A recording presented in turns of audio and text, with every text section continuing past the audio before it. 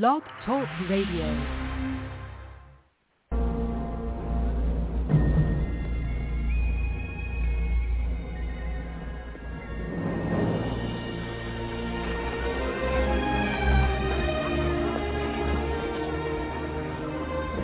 William Wallace?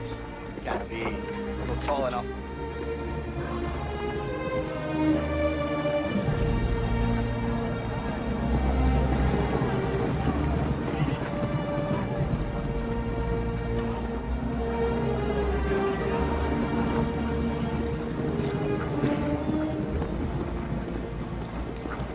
The Almighty says this must be a fashionable fight. It's drawn the finest people. Where is thy salute? For presenting yourselves on this battlefield. I give you thanks. This is our army.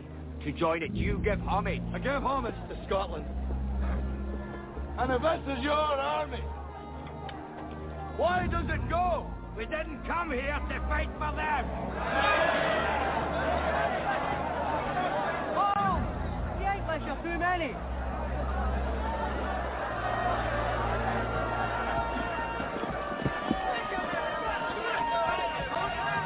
Sons of Scotland! I am William Wallace. William Wallace is 7 feet tall. Yes, I've heard. Killed men by the hundreds.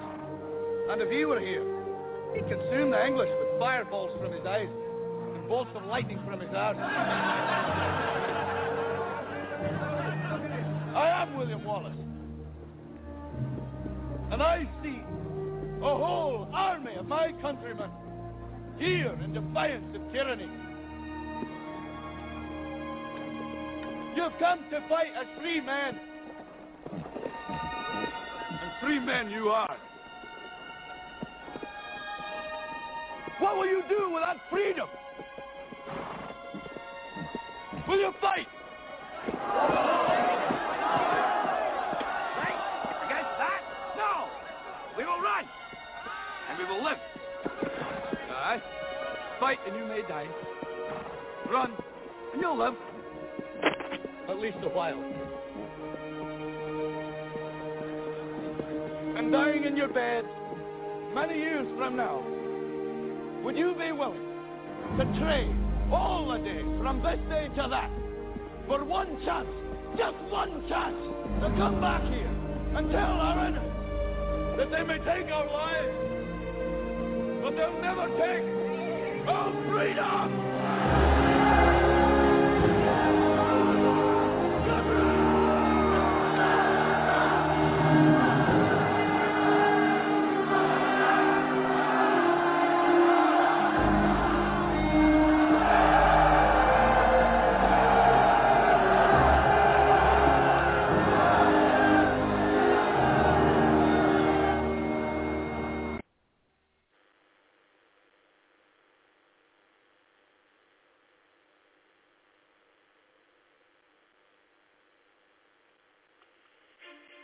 'During the American Revolution, the active forces in the field against the king's tyranny never amounted to more than 3% of the colonists. They were in turn actively supported by perhaps 10% of the population. In addition to these revolutionaries were perhaps another 20% who favored their cause but did little to nothing to support it. Another one-third of the population sided with the king. By the end of the war, there were actually more Americans fighting for the king than there were in the field against him. And the final third, they took no side and blew with the wind and took what came.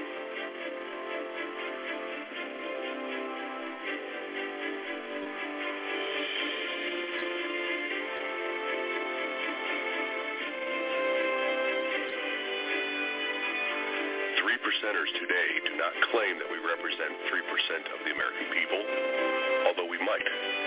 That theory has not yet been tested. We do claim that we represent at least 3% of American gun owners, which is still a healthy number, somewhere in the neighborhood of 3 million people. History, for good or ill, is made by determined minorities. We are one such minority. So too are the current enemies of the Founders' Republic. What remains, then, is the test of will and skill to determine who will shape the future of our nation.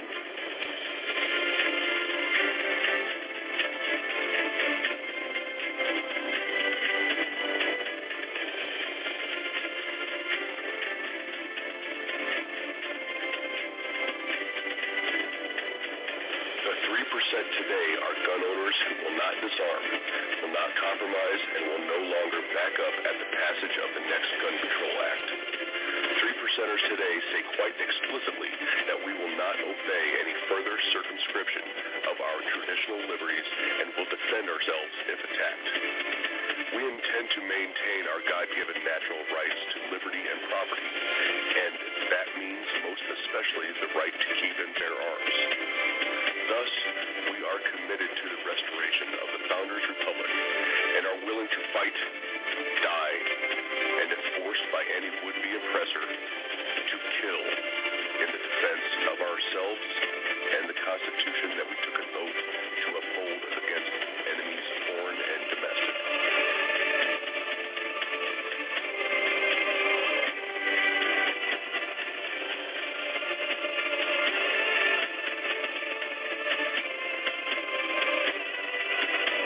We are the people that the collectivists who now control the government should leave alone if they wish to continue unfettered oxygen consumption. We are the 3%. Attempt to further oppress us at your peril. To be bluntly, leave us the hell alone. Or, if you feel froggy, go ahead and watch what happens.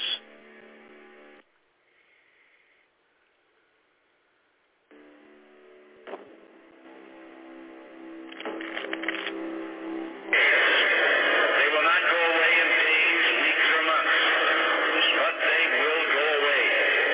They will go away because we, as Americans, have the capacity now, as we've had in the past, to do whatever needs to be done to preserve this last and greatest bastion of freedom. In this present crisis, government is not the solution to our problems. Government is the problem. Government is the problem. Government is the problem. Government is the problem.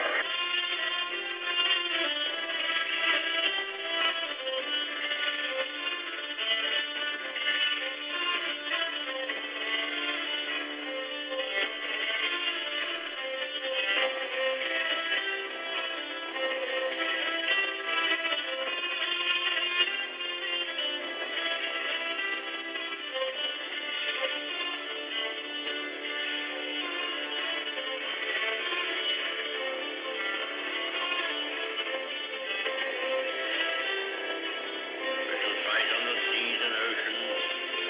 We shall fight with growing confidence and growing strength in the air. We shall defend our islands, whatever the cost may be. We shall fight on the beaches. We shall fight on the landing ground. We shall fight in the fields and in the streets. We shall never surrender. We shall fight. We shall never surrender. We shall never surrender. We shall never surrender.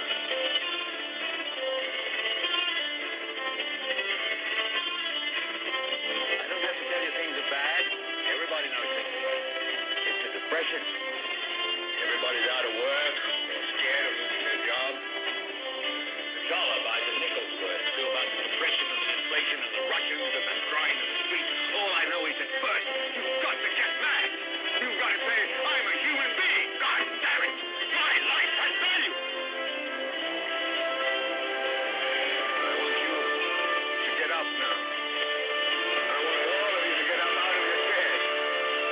I want you to get up right now and go to the window, open it, stick your head out and yell, I'm as tired as hell, and I'm not going to take this anymore. I'm as tired as hell, and I'm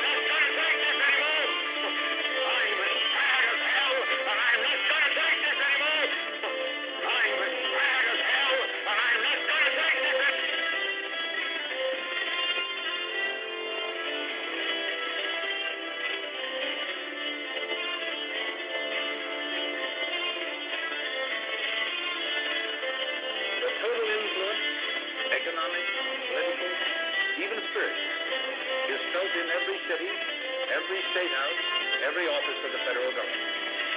We recognize the imperative need for this development. Yet we must not fail to comprehend its grave implications. Our toil, resources, and livelihood are all involved. So is the very structure of our society. In the councils of government, we must guard against the acquisition of unwarranted influence, whether sought or unsought, by the military-industrial complex. The potential for the disastrous rise of misplaced power exists and will persist. We must never let the weight of this combination endanger our liberties or democratic processes. The very word secrecy is repugnant in a free and open society. And we are, as a people, inherently and historically opposed to secret societies, to secret oaths, and to secret proceedings. For we are opposed around the world by a monolithic and ruthless conspiracy that relies primarily on covert means for expanding its sphere of influence, on infiltration instead of invasion, on subversion instead of elections, on intimidation instead of free choice. It is a system which has conscripted vast human and material resources into the building of a tightly knit, highly efficient machine that combines military, diplomatic, intelligence, economic, scientific, and political operations. Its preparations are concealed, not published. Its mistakes are buried, not headlined. Its dissenters are silenced, not praised. No expenditure is questioned, no secret is revealed. We, the people, tell the government what to do. It doesn't tell us. We, the people, are the driver. The government is the car. And we decide where it should go, and by what route, and how fast. Almost all the world's constitutions are documents in which governments tell the people what their privileges are. Our Constitution is a document in which we, the people, tell the government what it is allowed to do. We, the people, are free. And I hope we have once again reminded people that man is not free unless government is limited. There's a clear cause and effect here that is as neat and predictable as a law of physics. As government expands, liberty contracts. The odds are great. The odds are difficult. People have underestimated the number of people in this country that are interested in a freedom message. Just being free, free of the government oppression of us, whether it's on our personal liberties, our economic liberties, and they certainly like the foreign policy of non-intervention. All right, everybody. Joseph Gibson podcasting here, understanding the times in which we live today. A small documentary here I'm going to play here. The End of Days, the countdown.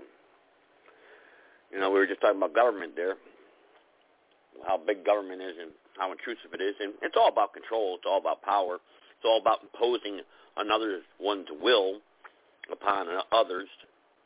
And that's what it's all about. If you look at the history of the world, and look at the creation of government from the very beginning, not about freedom. It's about someone else telling somebody else what to do, right? If you go to Nazi Germany, same thing. The Fuhrer, Russia, Stalin, communism, king, dictator. Same thing here in America. The police department, the police, woo. Well, who the hell are they? Who the hell are they? Ooh, congressman, woo. Just another person, just like you. That's all. You're a human being. I can't tell you what to do. Nobody can tell you what to do, or can they? Well, they can, because they have the soldiers behind them that will make you do it. That's why they have prisons. Now people say, well, it's a good thing, right? Can't have people out there hurting people, right? You figure it out, what I'm talking about. But there's something else out there that has a little more power and control, and that's the end.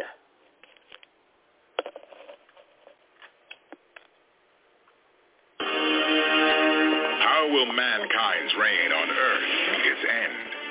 Someday the human race might be just more dust in the universe. Will it be through natural disaster, global war, or something far more ominous? Our darkest nightmares coming true. A plague of infected cannibals sweeping the earth. Zombie apocalypse is frightening because theoretically it can be real. Science fiction becomes reality. If aliens wanted the Earth, they'd take it. It wouldn't be like the movies. Technology runs amok. Do we really want machines that think for themselves? Leading to a breakdown of all we hold dear. Within a few days, we could turn our civilization back 1,000 years. As deadly predictions and modern science collide, we cannot support our population. We've planned our society into a dead end. Around the world, people are preparing. I have all of the practical preparation so that we can survive if we need to. You wake up, you look out of the window, the world's gone crazy. This is run for the hills stuff.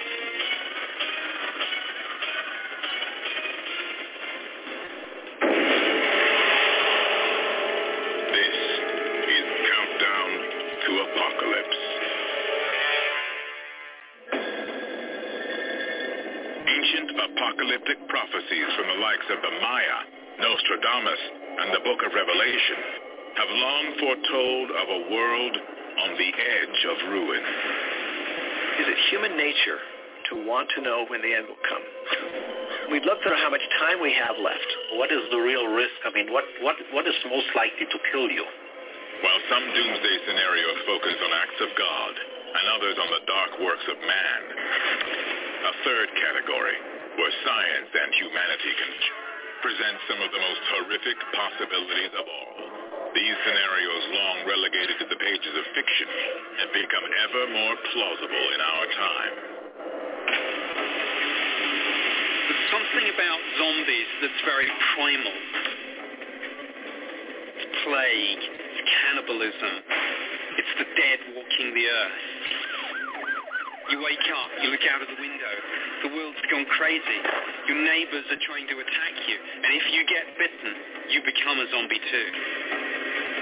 Zombie apocalypse is frightening because theoretically it can be real. And we don't have the tools and we don't have the organization to be able to effectively fight it.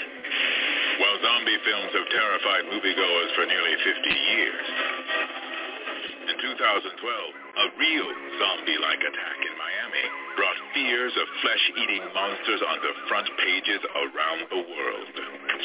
A man called Rudy Yuchi attacked a homeless man, chewing off 3/4 of his face. It was almost like something out of a horror movie.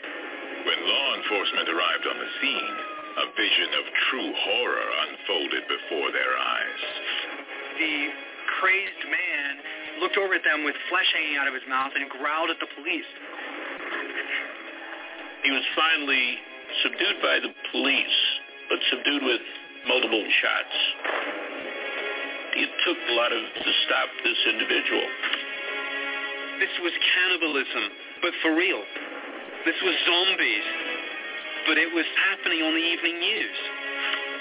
Although this horrific attack appears to have been an isolated incident, could zombie-like phenomena such as this spread wider? And if so, how? The answer may be found in the microscopic killers that have decimated populations throughout human history. One of the most frightening elements of zombies is that they are an infection. They infect us. They're essentially a virus with legs and teeth spreading across the planet. So they're the personification of our worst fears, of the worst disease we could possibly face. Mankind has faced these sorts of unexpected nightmares before. In medieval Europe, the Black Death wiped out maybe 1 in 3 of the population. Spanish influenza killed more people in 1918 who had died in the entire First World War. We could have another pandemic tomorrow, or we could have another pandemic in another 20 years. What's certain, though, is we will have another pandemic at some time in the future. If you told any researcher in the late 1970s that there was going to be a deadly sexually transmitted disease that was going to kill millions upon millions of people worldwide and is going to be completely incurable, they would say that's ridiculous. HIV hit us out of the blue, and that's what happens with new diseases. Diseases can emerge suddenly, with no warning, anywhere on the face of the earth, and we may not be ready. Could the global spread of an existing disease lead to a zombie-like pandemic? A look around the world paints a surprisingly bleak picture. Nature is full of diseases and plagues that turn people into real-life zombies. The so-called nodding disease that we see at the moment in Uganda emerged in Sudan in the 60s. Little's known about it. It turns people almost into vegetables. You get kids affected by this thing. They rock backwards and forwards. They nod their heads. It affects their... Are you looking for ways to level up your business? Now's the time to take your side hustle online. brains. They look at times like they're near death or dead. Ultimately, it kills. But before it does that, these children can become violent. They become mindless. But the nodding disease is not alone in causing disturbing zombie-like symptoms. There is also the human variation of mad cow disease, called variant Creutzfeldt-Jakob disease, or VCJD. It's caused by a mutated protein. There are new indications that VCJD can be transmitted from person to person through blood contact. On top of that, the symptoms are evolving. It causes you to go violently insane, so much so that some experts have recommended that if someone starts showing advanced signs of VCJD, you should lock them in a room until they die, because it's 100% fatal. There's no treatment. And if that person who's violently insane attacks you, gets their blood on you or in you, then it's 100% communicable. To me, that looks a lot like what we think of as a type of zombie sickness. If the cause of a zombie-like pandemic is an infectious disease, it may be only a matter of time until a local outbreak transforms into an apocalyptic global disaster. The nightmare scenario is something airborne with a slow incubation period. Somebody breathes into your face and you catch this thing, but you don't feel ill for several days. In that time, you're in public places. You're getting on a plane. This thing could be halfway around the world before you even know you're sick. And then it would have the ability to mutate to drugs, to our immunity. It may be that we are nothing more than the cattle to the virus, the harvest. If a zombie-like disease ravages the planet in our future, the world could quickly devolve into a nightmarish hellscape. Imagine a rage disease spreading like a plague throughout the world. The government and the military would step in, rounding up the population. It's panic, it's blood, it's destruction. Your civil liberties would cease to exist. You might be quarantined. You might be experimented on. You might even be killed. It would be the end of the world as we know it. If we went 10 years in an unstoppable flu that destroyed brains, created zombies, there would be nobody there to do research. There would be nobody there. And that's frightening. If there is a zombie-like disease outbreak in our future, it could be the spark that ignites the flame of our demise. So Matt Moak, head of the Zombie Research Society, is leaving nothing to chance. To survive a zombie apocalypse, you need to worry about the basics. You need to worry about water, you need to worry about food, you need to worry about shelter, and you need to worry about security. This is essentially a battle flashlight. It's got the stun on the end of it. It's also designed to be a bludgeon weapon, so if push comes to shove, you can actually use this in the same way you might use a baseball bat. So it's got several different uses. Weapons are an essential need in a zombie apocalypse because the reality is others will have weapons themselves. You've got a hybrid weapon, which is the Gun Stock War Club. What I would really want to do is aim straight for the head with this. So you come down over the top of your head and hit right on the top of your threat's head. 12-gauge shotgun is a very popular zombie weapon. You just pull the trigger. The problems with the shotgun is that they're very loud, so they draw a lot of attention to yourself. The last thing you want to do in any sort of major disaster or infection outbreak is to draw attention to yourself. You don't want to use your weapons if you don't have to. In the event of a zombie apocalypse, I'd be on the roof, I'd be under the house, easy to escape, many different exits. You need to be able to survive on your own. You need the supplies, you need the strategy, you need the wherewithal to live in a world that can no longer help you in any way.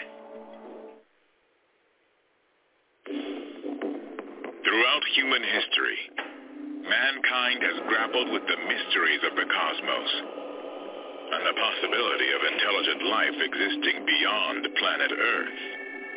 We're fascinated with the idea of extraterrestrial life because the question of whether or not we're alone in the universe is arguably the biggest and most profound question we can ask ourselves. And if the answer is no, what does that mean for the future of our civilization? Also, tied in with the question of aliens is the threat. If aliens came here with hostile intent, it wouldn't be like the movies. If they wanted the Earth, they'd take it. The idea of an alien invasion has saturated popular culture for over 100 years.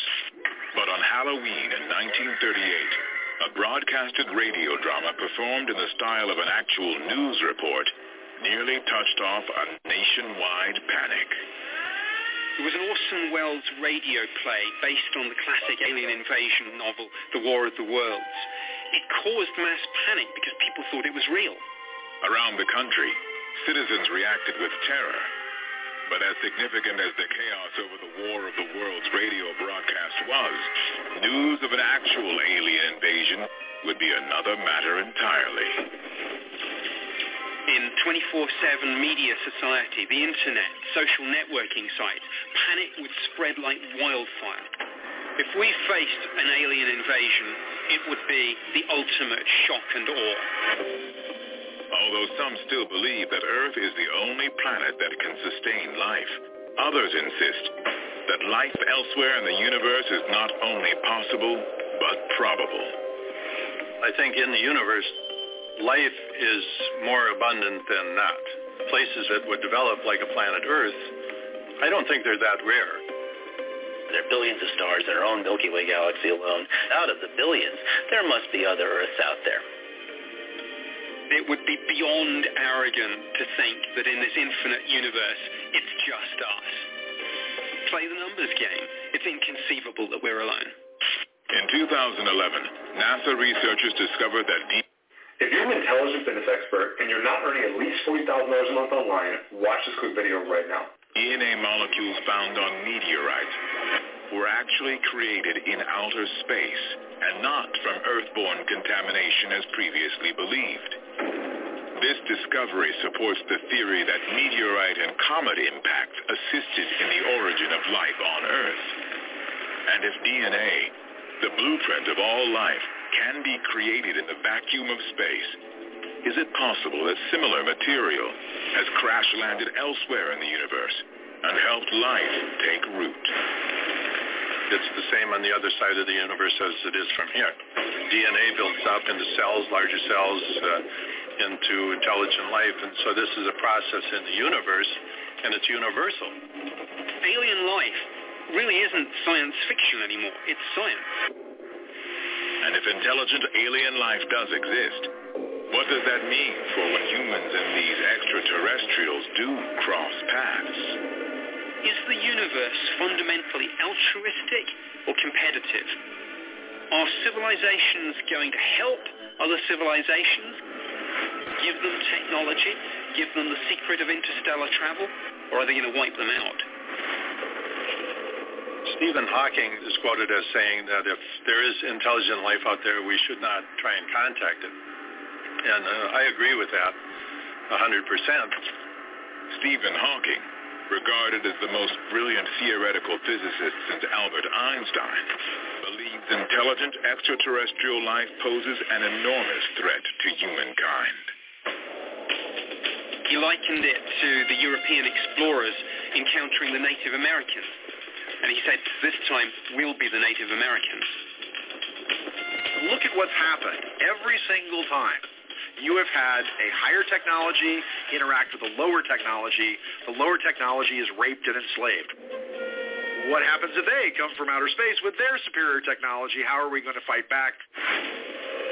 There's an old expression, don't take a knife to a gunfight. And that's what we would be doing.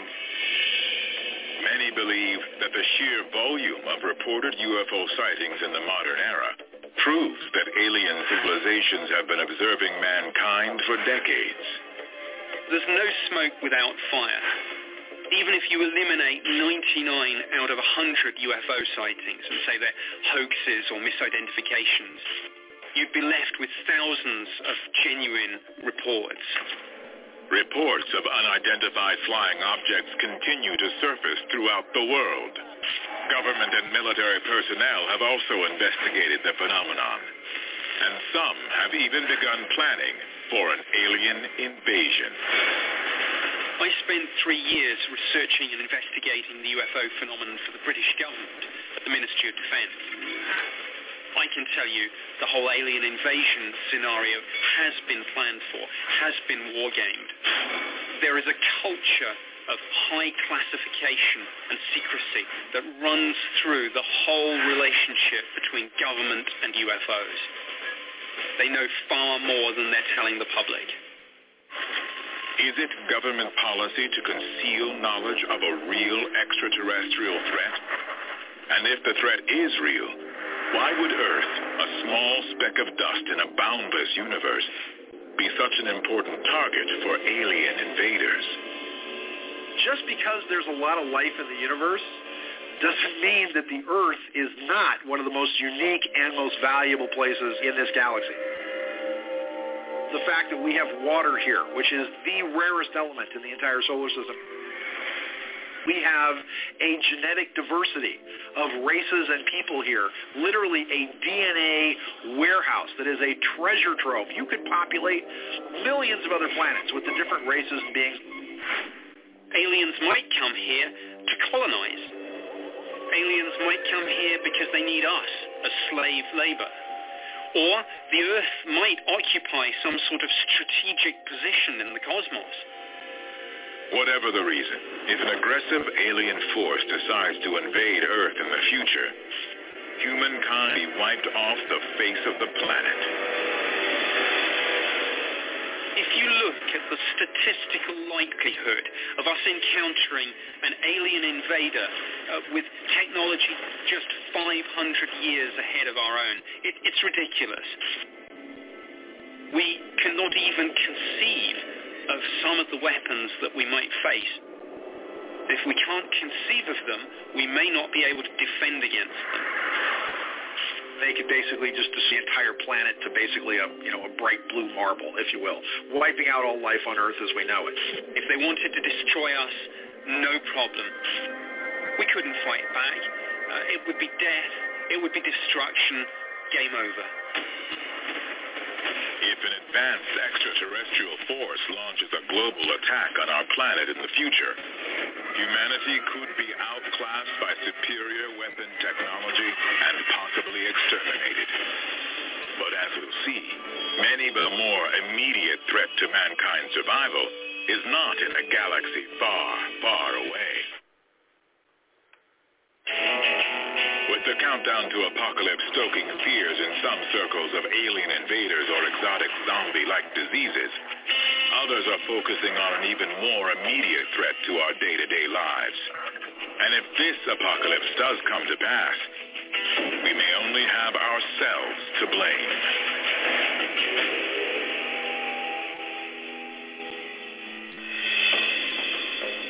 Imagine how dependent we are in almost everything we do on computers. A potent cyber weapon could end civilization in the developed Western world, everything that we have, everything that society depends upon runs on electricity, runs on power. You take down the power, you take down society. In June of 2010, a malicious computer virus known as Stuxnet began spreading throughout the world. It was followed 2 years later by a related cyber espionage program called Flame. These pieces of malware have apparently been out there for quite some time. No one knew about them. These things were incredibly sophisticated. They were targeted to take down certain systems. Particularly hard hit by these programs was a series of nuclear centrifuges in Iran, vital to the uranium enrichment necessary for developing nuclear weapons. What Stuxnet did was it made the centrifuges that enrich uranium run very fast and very slow and very fast and very slow until they burned out. While no one officially admitted responsibility for this attack, few today doubt who was involved. It's been widely reported that Flame and Stuxnet were developed jointly by the U.S. and Israeli government. The Stuxnet and Flame attacks were celebrated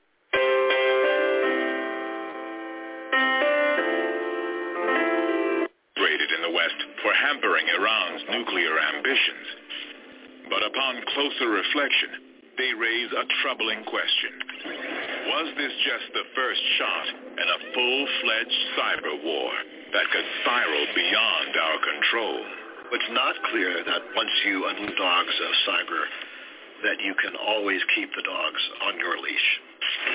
While miles and oceans have long protected our shores from invasion, they provide little barrier to cyber attacks. As there's more access to these technologies, as the barriers to entry get lower, it's not clear how we maintain our superiority. Right now in cyber, all the advantages with the offense. Terrorist groups could take down the air traffic control computers. You could slam aircraft into each other. You could take a nuclear power station and you could cause a meltdown.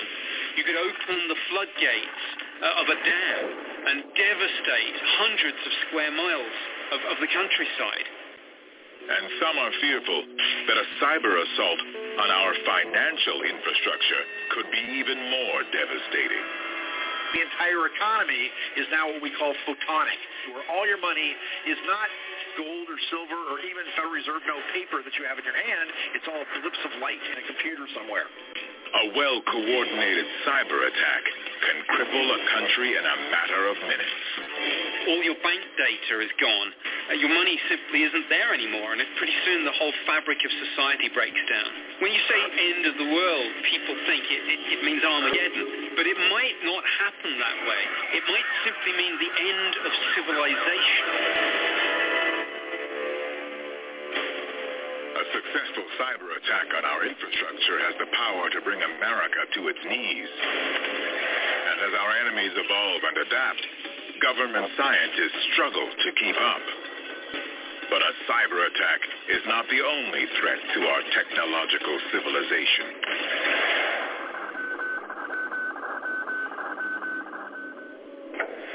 An EMP creates a huge electromagnetic current that creates a tremendous power surge. And the power surge would be great enough to knock out any electrical device. The main way to set off an EMP blast is with a nuclear explosion. That can be as devastating, if not more so, than the nuclear attack itself. Ever since the first detonation of a nuclear device in 1945, mankind has feared the power of the atom. But it took nearly 20 years to discover a secondary effect of a nuclear explosion, an electromagnetic pulse, or EMP. The Starfish Prime test in 1962 really told the world what a problem this was. This was detonating a nuclear bomb 250 miles up out in space. They knocked out the power lines as far away as Hawaii. The phones went down, the power went out, the radios didn't work, there was interference, it was all coming apart.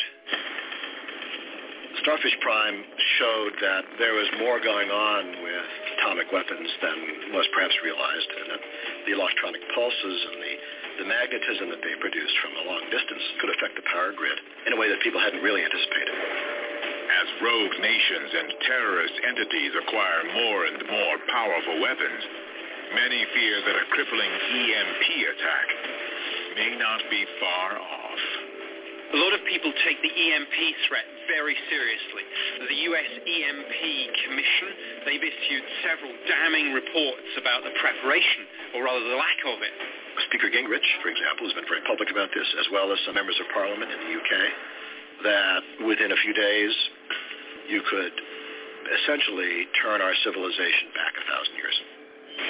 A devastating EMP attack would mean the end of the electronic age, and ultimately, the components of modern civilization will topple one by one. First, you knock out all of the communications gone in an instant. Communications out, that means transportation's out.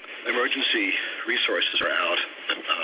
Health personnel can't find out what's going on in the next block, let alone across town. There would be civil strife of catastrophic proportions. There's a very, very thin line between civilization and our collapse into complete and utter barbarism. Have we become so dependent on machines and technology and comforts that if that's taken away from us, our very survival is at stake? Ordinary members of the public are terrified about this. This is run-for-the-hills stuff. A major EMP attack would threaten the very framework of modern civilization. And in case this doomsday scenario should come to pass, preppers like Utah housewife Peggy Layton are hunkering down and making preparations. People are afraid. I'm talking to people every day and kind of getting a sense for where they're at, and people really are scared. We're going down underneath the building. This is my bunker. Anything from nuclear attack to an EMP, we could bug out here and we could use this facility. We have everything we need here. We have enough for 6 people. We have a lot of these 5-gallon containers of water. I have all of the food to last about 2 or 3 years. Sanitation is a really big issue when you've got people in tight quarters. So I've got a couple of porta potties with everything that we need for sanitation here also. The dollar's going to be worthless. And so I've started collecting silver. Really feel like this will be a currency that we will be able to trade and barter with. Yes, I have a bunker. Yes, I have food stored. Yes, I have silver. I have all of the practical preparations so that we can survive if we need to.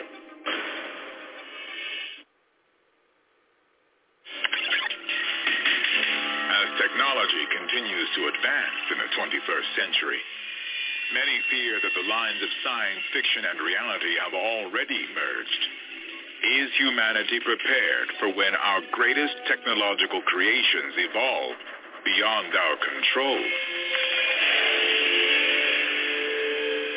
A robot apocalypse is almost like your children turning on you.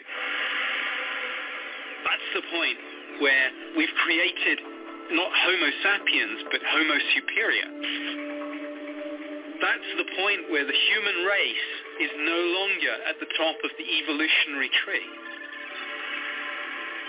Through technology, we are creating new threats.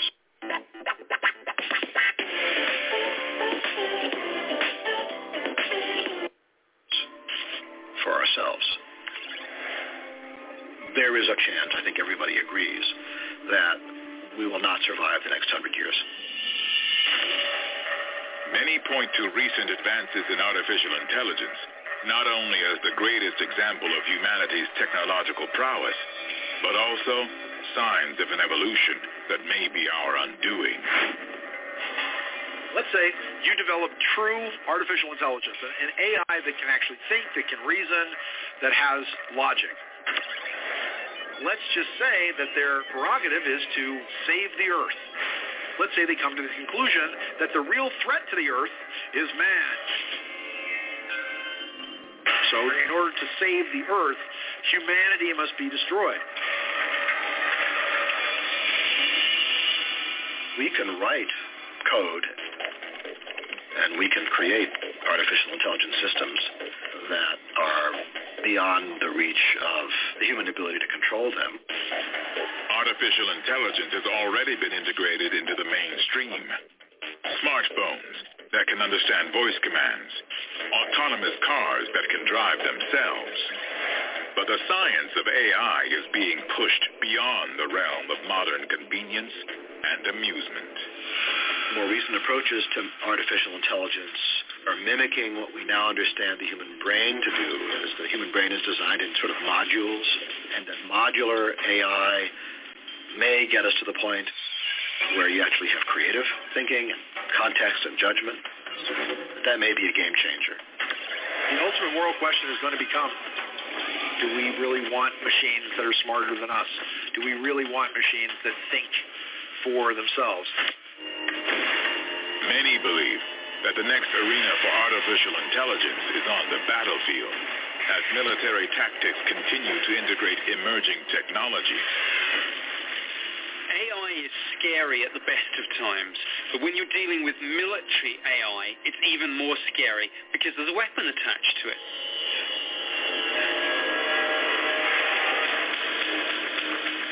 We already have devices on ships that can engage missiles autonomously. But having machinery that can do that without a human being in the loop, offensively, that's another step. Combat drones are remotely piloted aircraft that have traditionally required a human finger on the trigger. But according to the U.S. Air Force's Unmanned Aircraft Systems Flight Plan report, by the year 2047, advances in artificial intelligence will enable these flying robots to make attack decisions without human intervention. This is the ultimate nightmare. You have the machine deciding whether or not it's going to attack someone. And this is not science fiction. People are planning for it right now. When you have technology divorced from compassion and morality, you have a horrible danger. And without regulations, advances in weaponized AI may spiral out of control. There need to be international conversations about conventions to prohibit autonomous, offensive, lethal engagement. There should always be a human being in the decision loop. We could lose control over this one. And of course, AI with the power to kill is not just morally troubling, but can threaten our very survival. What happens when it malfunctions, turning on the very humanity that created it in the first place? A future where artificial intelligence holds the key to life and death decisions is not far off. But there's another terrifying vision of a robot apocalypse, one where microscopic intelligent machines destroy us from the inside out. Nanotechnology is a fancy word for microscopic physical engineering. These are minuscule, billionth of a meter objects. You might call them robots, sometimes called nanobots, and they have tremendous possibilities in theory. We're going to have nanotechnology to solve all sorts of illnesses and disease. We're going to inject ourselves with nanobots, and they're going to wipe out cancer cells, cure heart disease. They're going to take the clogging out of our arteries. But while some see nanotechnology as a cure for everything from disease to world hunger, others are far more wary. What if something happens to them because of the way that our bodies affect them that causes their programs to malfunction? What happens when you have this nanotechnology and it's inside your body and it starts off zapping the disease cells and the bad stuff, but then it's zapping the good stuff too? All machines can break down. Technology can go wrong. As intelligent machines continue to develop and integrate deeper into our lives, many fear the future rise of the robots could endanger our very existence. The problem probably isn't going to be any of these things individually. It's going to be when they start happening together. And we may not know where that point is, where so many of them are interlinked that the thing effectively becomes one superorganism. Suddenly you can't stop it. It's irreversible. And that's when you get the robot apocalypse. If technological growth continues on its... The Arthurian people, Pleiadian people, and the Assyrian people came to this world. present course, humanity's supremacy on Earth may come to an end. But even if we are able to harness threat, our day of reckoning could still be at hand. As the countdown to apocalypse looks to the exotic terrors of the future, zombie-like pandemics, alien invasion, and modern technology run amok, there is a ticking time bomb we may be missing, a doomsday scenario that is already underway. In human history, we've gone from horse and cart to space rocket stealth fighter in just a couple of 100 years. The population has increased exponentially. At the dawn of agriculture, the population of Earth numbered approximately 5 million. It took nearly 10,000 years for that number to increase to 1 billion around the turn of the 19th century. Today, just over 200 years later, there are 7 billion people on Earth. And this population surge was made possible by the energy that fueled an industrial revolution. Power, oil, gas, petroleum, everything in modern life runs on it. People don't realize just how much is essentially made from oil. It's not just your gas, it's fertilizers, pesticides, plastics, clothing. If the supply shrinks, if you take it away, everything begins to collapse. There probably isn't a product in the supermarket that doesn't have petroleum in it somewhere. Petroleum is just central to every aspect of our lives. While demand for oil is ever increasing, many believe that the supply of this finite resource has already peaked and will soon drop off rapidly. The scary thing is that peak oil is here now.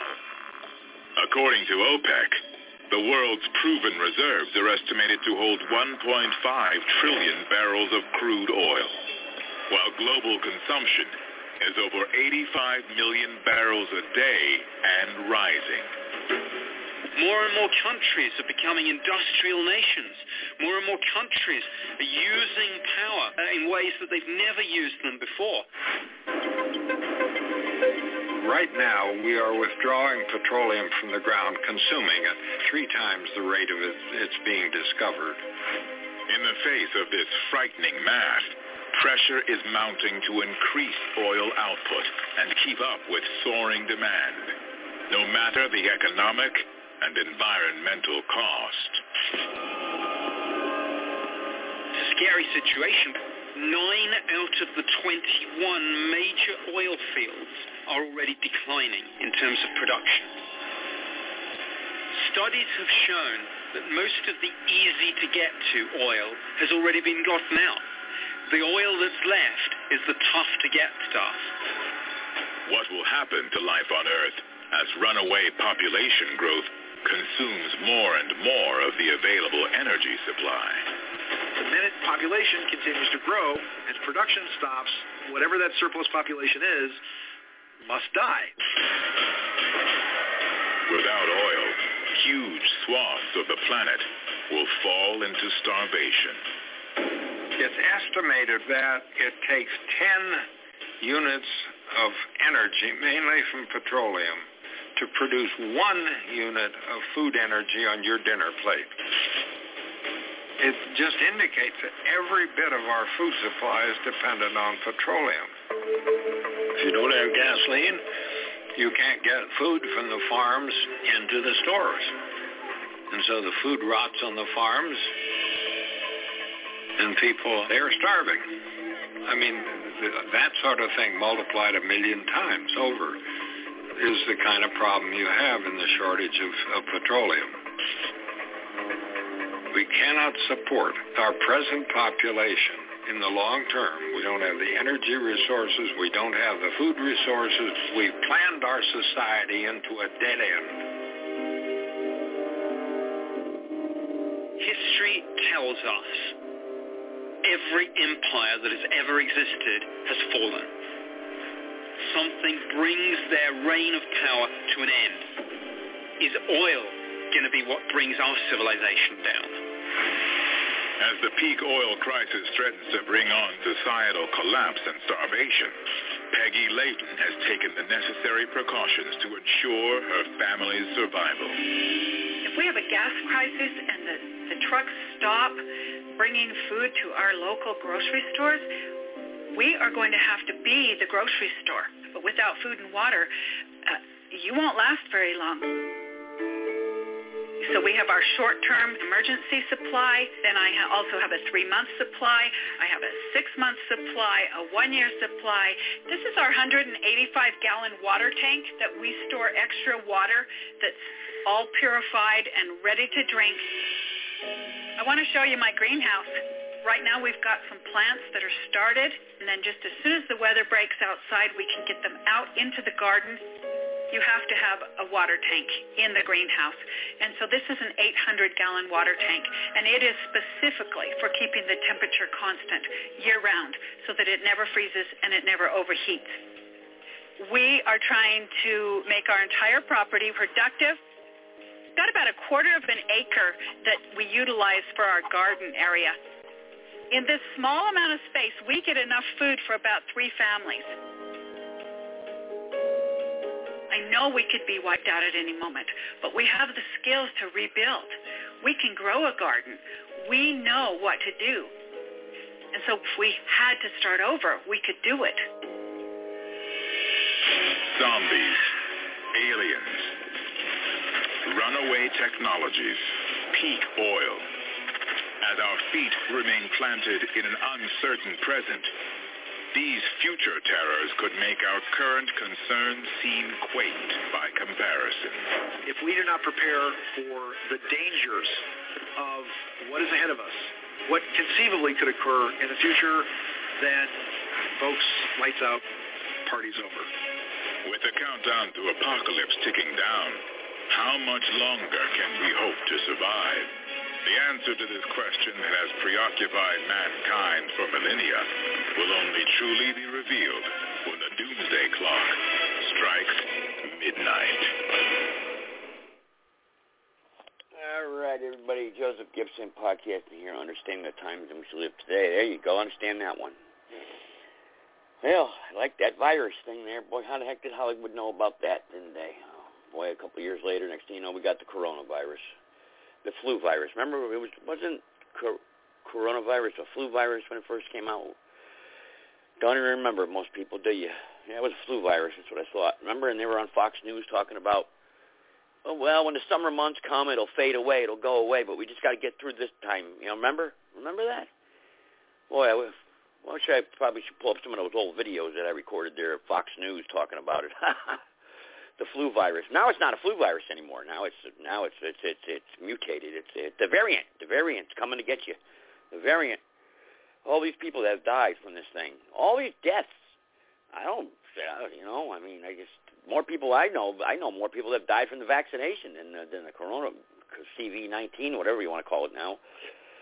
But anyway, all right, let me check the phone board here. Anybody want to talk here tonight? 657-383-0616. Anybody out there got something they want to add to the podcast here tonight? Hang on here. Let me go to the boards. All right, here we go. Let's go to, let's see here. First caller here. Oh, I recognize this number, 509. Go ahead there, 509. Hey, Joe. How's it going? Hey, what's up? How you doing? How you feeling, man? I'm feeling like $1 million. Really? Really? You feeling better? Yep. Yeah, good, 100%. Good for you. See that? You kicked. Yeah, man. Good. Same with the wife. Wasn't that bad after all, right? No, it's the same with the wife. She's back to work. This is my second go-around with this bullshit, and I'm a cigarette smoker, so, go figure. Yeah, right? You're supposed to be on a ventilator right now. Yeah, Boy, you would think. You would be if you went to the emergency room. Oh, yeah. According to them, it's a death sentence. Everyone's going to die. And you were fucking spot on when you said, last year, y'all remember when they said, just be a little while, just hang in there, 3 to 6 weeks. About 2 years later, same bullshit, hadn't changed. Yeah. Yep. But they're locking us down, though, man. If I turned on the news this morning at 6 o'clock, let me tell you, if it was one thing, you thought the world was coming to the end, with this thing. I mean, it was just new plans to lock us down, everything, man. It's just insane. It's insane. Oh, yeah. That's what I was wondering about that. Hey, how about the gathering there in September 25th? What are they going to do if they lock us down? How's that going to go? I forgot to ask that. I was going to ask that the other night on you guys' podcast.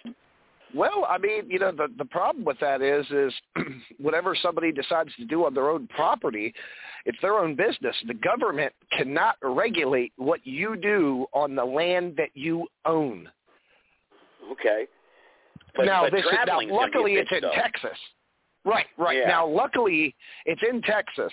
Now, this is something I thought of, back my wife, we booked our plane tickets, is we opted for the refundable tickets just in case the state of Washington says, well, in order to fly, you need a COVID passport.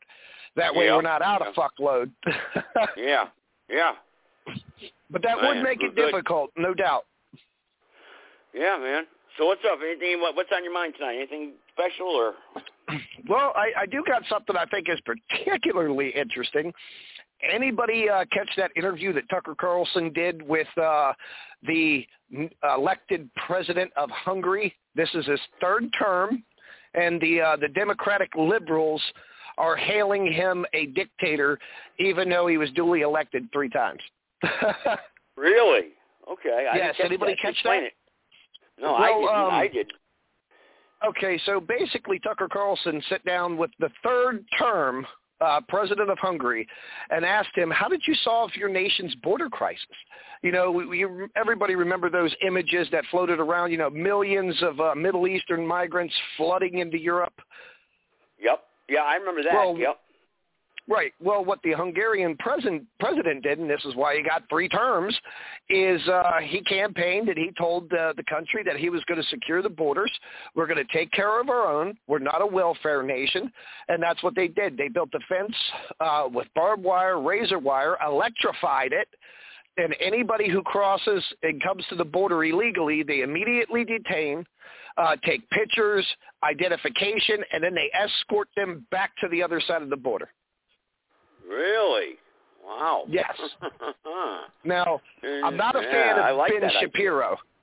Right. And that's why they're attacking him, because the Democratic Marxists here in the United States don't want you to know that it's that easy to solve your nation's border problem. It's that easy.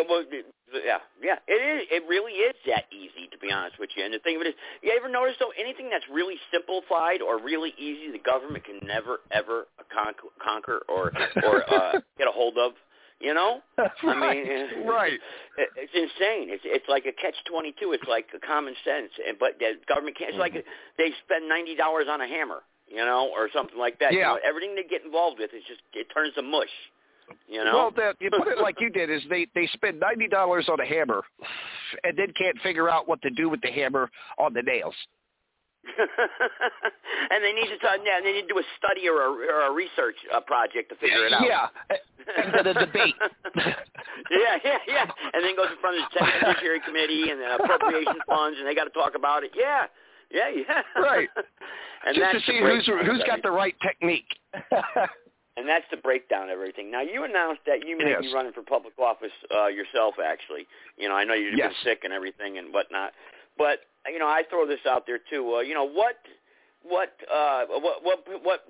you decided what office you would – I forgot if you told me or if I'm allowed to say. I don't want to throw anything out there, but what office it would be?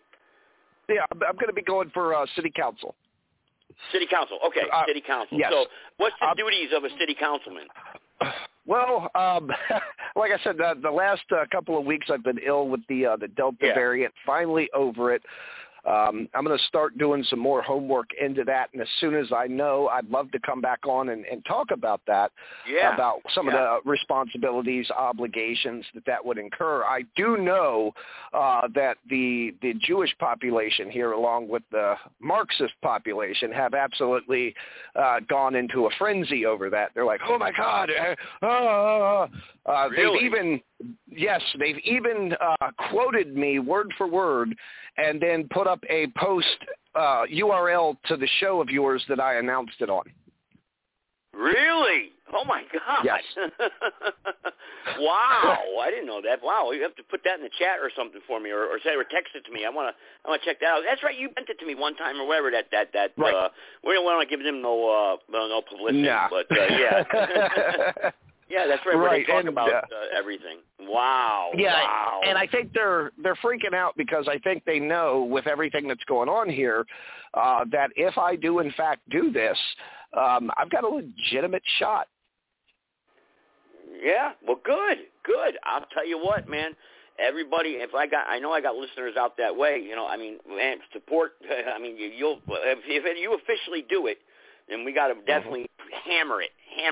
And the best way to do it is repetition until it's like you're in a household name in that area, you know? Absolutely. I mean, absolutely. That's how you got to do it. Yep. Now, and because did you they own all the advertising. That's right. As much as they would love to have a monopoly on it, unfortunately, they don't. You know, if I got to pay for a bulk mailing list, I will do that. You know, I will get the white pages, and I will go to Kinko's, and then I will contact the fucking post office, and guess what? The entire county's getting something in the mail. And I don't need TV. You're good at that. You're good at advertising and marketing and stuff, you know, getting the name out and whatnot, you know, because you got a lot of good ideas since I met you. You know, I'm like, wow, you know, Eddie mentioned that. And I started looking it up, and I'm like, that's a good freaking idea, you know. I mean, some of the stuff that you come up with. You know, like these GoFundMe things, you know. Mm-hmm. Yep, for the January 6th guys, you know, just call it POWs, and the left will donate to it thinking it's going towards Black Lives Matter activists. There you go. Yeah. The problem is, though, is with the GoFundMe, GoFundMe is hard to get up and running, though. It is.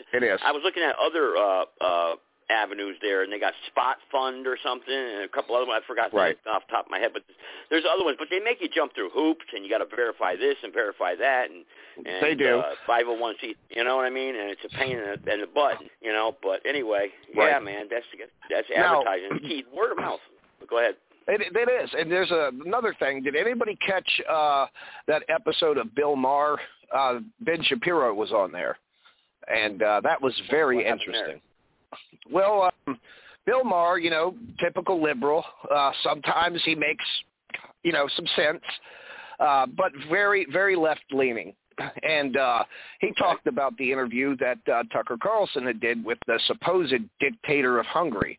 And he told everybody, he goes, can you imagine if a Democrat, you know, did a sit-down interview and was buddy-buddy with a dictator, and Ben Shapiro fired back with the correct response. I mean, even though Ben Shapiro is Jewish, it was the correct response. He looked at Bill Maher and said, well, Barack Obama, he sat down with Fidel Castro's son, held his hand at a baseball game. What's your point? Yeah. That's it. Yeah, that's right. I remember that too. Obama, I was very well educated on the Obama administration. I stayed up on things constantly because I thought for sure when they did the banker collapse that they were going to usher in their new world order through some kind of false flag.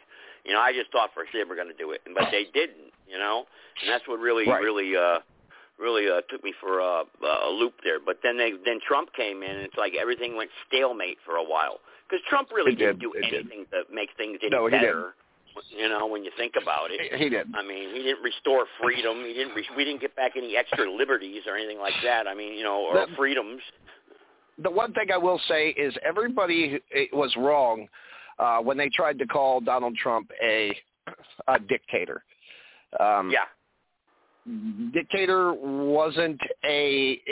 Donald Trump wasn't a dictator, first of all. Nobody lost their freedoms. Nobody lost any rights. The supposed rights that some people lost, the feminists and women in general, was taxpayer-funded abortions, which I think everybody can agree that taxpayers shouldn't have to pay for somebody else. That's like saying, okay, Joe, you racked up $150,000 in student debt. You're responsible for the debt, but I'm going to take on responsibility of the debt even though I never signed anything. Doesn't make sense. Yeah. You're right. I mean, look at this. The hospitalized rate for Israel and Australia report 95 to 99% hospitalized, fully vaccinated, and yet they got the most sickest population that's being poisoned, that they're dying, which, of course, I'm pretty sure when I say Israel, you're like, but I'm just saying, it's like, but it's like, in a way, they're the forefront of the idiot brigade, and I guess as they're doing it, we're supposed to do it. No, I don't think so, I mean, it's crazy. It's really insane. But what do you think, real quick, while I got you, what do you think about this Governor Cuomo with this harassing the women thing? What do you think? What really pisses me off with that is everybody and their mom, including the news, is talking about Cuomo's sexual harassment scandals, but nobody's talking about his nursing home death scandals that they covered up. Yeah. They're talking about criminally charging him for sexual harassment, but they're not going to criminally charge him for gross negligence that resulted in thousands of deaths. I don't understand it. It's like you could commit murder, get away with it, but if you cop a feel, you go to prison. Yeah, I know. And really the office stuff, I mean, where you got one, well, really though, I'm going to stick up for him on one thing. Really, one of the office ladies was sitting in his lap during a dinner or whatever and kissing him on the lips. Now, come on, how can she come back and press charges on him? Come on, that's consensual. Yeah, I mean, that's kind of blown out of proportion, but it's insane. Look at the Democratic Socialists of America. It's this is the one right here, Teen Vogue. Teen Vogue urged its young readers in a recent online publication to mobilize toward building a socialist future. Now that's not to be confused with the National Socialist Movement. That's a different type of socialist, right? Right. Absolutely. Okay, absolutely. Yeah. I get it all the time on Gab.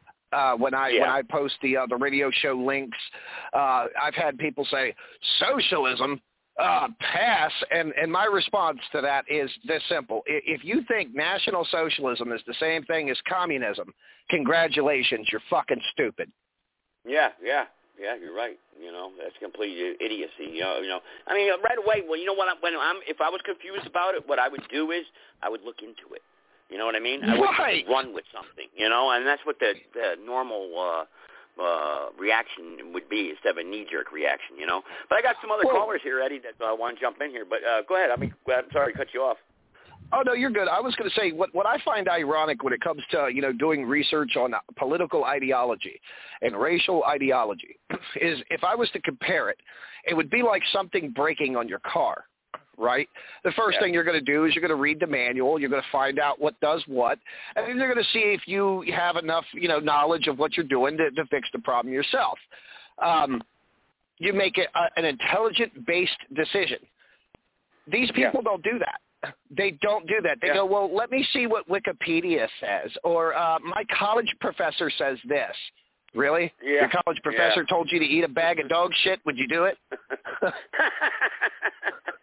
Yeah, I mean, it's definitely. But yeah, man. I mean, I'll leave you on the line if you want to mute yourself. That's fine. Just go right ahead and stick around if you want to. Let's bring on Connecticut. Connecticut, go ahead there. Good evening, everybody. I didn't know if you were going to have a show or not, so I just called in, and there you were. But you're talking about some good stuff here. You're talking about Cuomo or Como, whatever the hell his name is. You're familiar. I don't know. I don't know what his name is. Yeah, you know what? He talks like a mafia guy and everything like that. So it's good for him. You got women sitting on his lap. You know what? I'd like to have one sit on my lap too. So and if that's what she wants to do. But look what they did to Kavanaugh. It was Kavanaugh, wasn't it? They got women out of the woodwork and red Solo cups and everything because they didn't want him in there.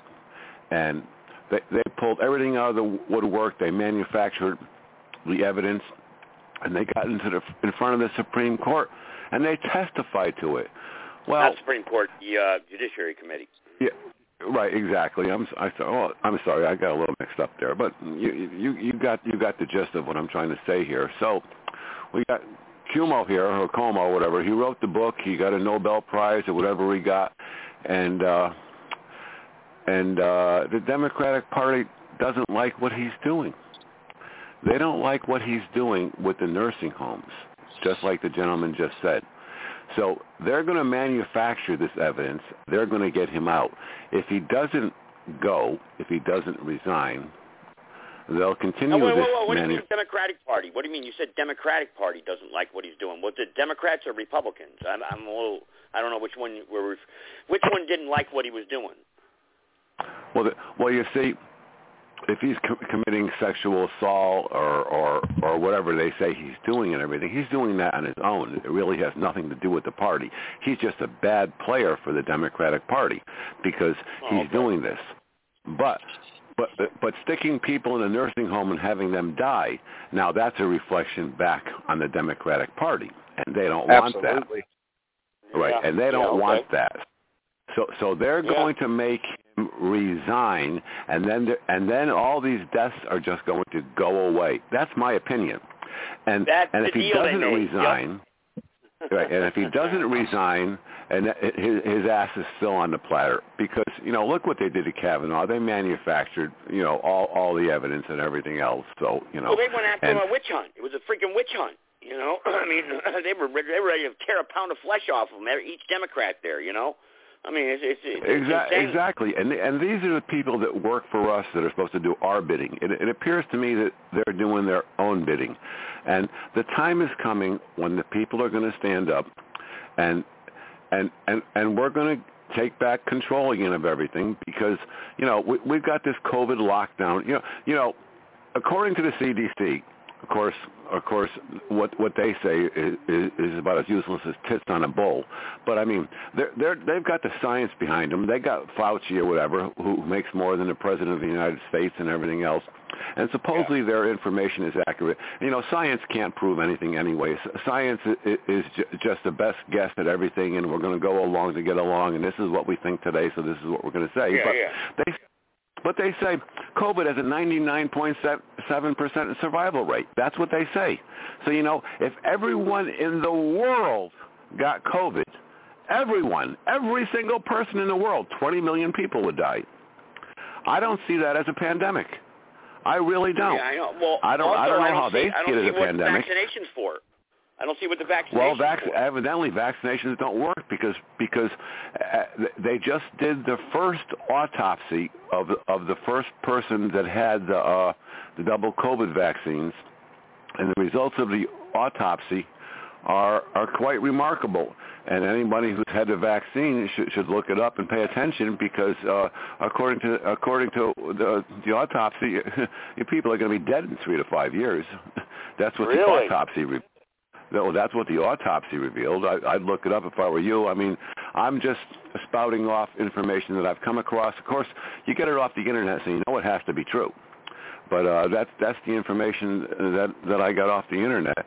And it's like the other gentleman said, that if they tell you to eat dog shit, will you eat it? Well, some people say, that's organic material, so it's good for you.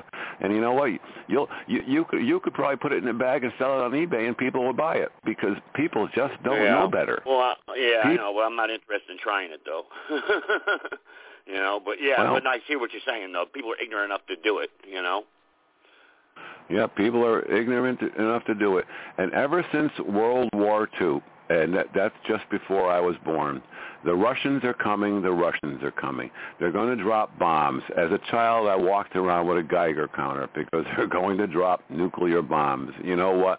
I'm not saying that nothing's going to happen because these people in power want to stay in power, and they will do anything, including a fake pandemic on the world, to get what they want.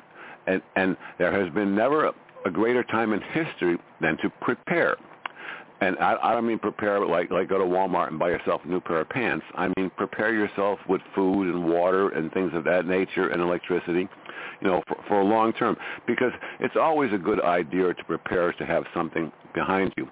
But ever since World War II, nothing has really happened. And there's been scares since 1945. Scares, and nothing has happened. Because for some reason, they just never get their way. But like I said, there has never been a greater time in history to prepare. You can prepare yourself with food, water, like I said. You can provide yourself with even CB radio to communicate with others because, bring down the internet, turn off your electricity. Most people won't survive 12 hours because they just don't know how to do it. And if you think you're going to go out and get a generator, that's wonderful. But where are you going to get the gas to power it? So think of other avenues. Well, yeah. Yeah, I got some other callers here. Jump in here. I want to jump in here. It could be Stars on here. I know, but I think and Eddie's back on here.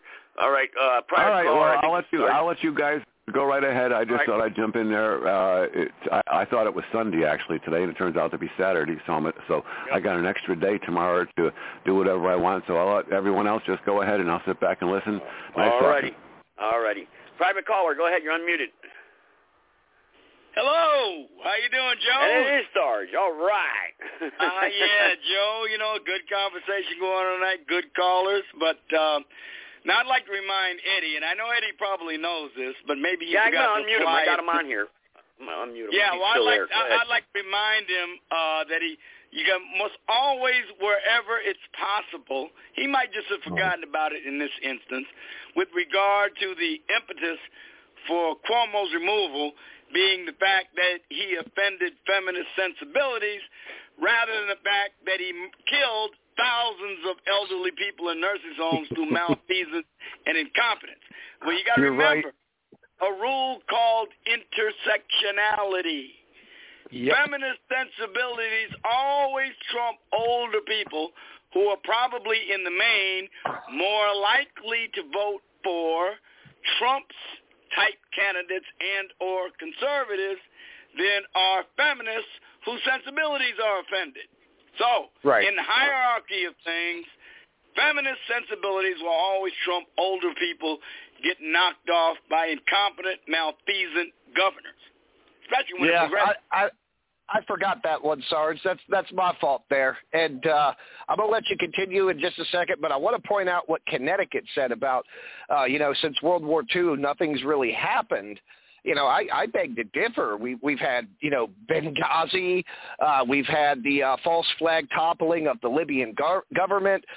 We had Bush's 9/11. War that his father – 9/11, Bush's war that his father didn't finish with Iraq with so-called weapons of mass destruction that we've yet still to see. Should I keep going? I mean, I can keep going. All those are true. All those are true. And Benghazi, we had Hillary Clinton in there who sat in front of Congress, who wiped the server with a cloth and everything. Those aren't the kind of catastrophes I'm talking about that we need to prepare for. Those, for lack of a better term or a scenario, because we really don't know about any of them. We really don't. They really didn't affect us.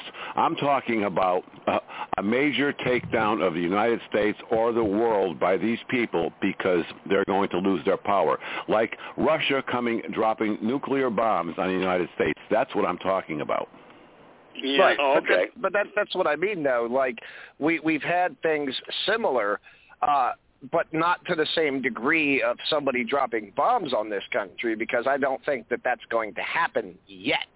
And that's the key word. But what we have had is we've had multiple scandals in Congress, including 3 prominent Republicans voting in favor of Joe Biden's infrastructure bill, that only 2% of the funding actually goes to infrastructure, not to mention if you're a truck driver or just an average person who goes to the store or drives to work. Well, guess what? I see 352 waiting. Sorry, I just want to let I see a couple of the callers. Sorry about that. Go ahead, no, Eddie. I just want to let them know. No, go ahead. Finish, please. But Okay, but yet if you just like to go to work or take a drive or something, well, guess what? Now the federal government is going to tax you per mile on top of your already gas tax. So and the three Republicans, the top three that are well known is Mitch McConnell, Lindsey Graham, Mitt Romney. This is going to be law. Mark my words, it's going to be law. And let's not forget that the primary beneficiary of half of the vehicles being sold that are going to be electric vehicles will be Red China, because they will be the principal manufacturer of batteries for electrical vehicles, because cobalt and lithium and other key ingredients in making those batteries are found in Red China. Bingo. Yeah. But there's another thing, too, about you were talking about, the Tucker Carlson interview with Viktor Orban, the president of Hungary, and the fact that they're trying to make him out to be some kind of authoritarian thug simply because he wishes to preserve the identity of the Hungarians. I'd like to point out a fact that, they always overlook in their little celebration parallaxes, and I'll tell you what that means in case you're not familiar with it in a minute, because that is really a beautiful term coined by Michael Anton, advisor to President Trump. But anyway, in Hawaii in the fall of 1970, Barack Obama, when he was 9 years old, was introduced to a 65-year-old man named Frank Marshall Davis. Obama's grandfather, Stanley Dunham, made the introduction because he thought Obama needed a black role male model. Davis was a card-carrying member of the Commie Party. Now, Davis founded the Chicago, a leftist rag, a Marxist rag, really called the Chicago Star. And his politics was so radical, the FBI placed him under continuous surveillance. The House Senate Judiciary Committee summoned Davis to Washington to testify on his activities in the U.S. He pled the fifth, and the FBI placed him on the Federal Government Security Index, which meant that he could be immediately detained or arrested in the event of a war breaking out between the United States and the Soviet Union. Now, I want to repeat this. In the event of a war between Russia and Soviet Union and the United States, which was a real possibility in the 60s and late 50s, 60s, and so forth, the future mentor to the President of the United States, who would commit himself in his presidency to a campaign of what he called collective salvation, that's a quote, to fundamentally transform the President of the United States, would have been placed under immediate arrest. But, of course, we're not supposed to notice those kind of things because he was transformative and a fundamentally historic figure. So, therefore, we don't need to worry about it. Let me bring on 352 here. Been waiting a while here, a long time. 352 from Florida. Go ahead. Yes. Hi, Joe. Now, I grew up in an era back in the 60s and 70s where we were taught in school and ultimately brainwashed that the Nazi Party were bad people and all the atrocities they committed. But we have to remember that the history is written by the victors. Now, I've listened to Eddie for the last couple of months on your show, and I listened to NSM radio last couple of weeks, and I would love to sit down and have a face-to-face and talk with Eddie and these other guys on NSM because, I mean, they're starting to change my mind. See, people are always about red pilling. No, I just smack you with a brick of truth. Yeah, so this is one of your silent listeners, I guess, that finally came forward. Yeah, I have to admit, we were brainwashed back in the 60s and 70s that the Nazi Party was bad. Yeah. Well, I mean, now what's bad mean now? Because we know the communists, how many they murdered. They were, I mean, the communists, what they did afterwards were just absolutely. It's never talked about. It's never talked about. The communists killed at least 20 times as many people as Adolf Hitler's accused of killing. At least 20 times. Yeah. I argued with the other night actually about that, the gas chamber thing.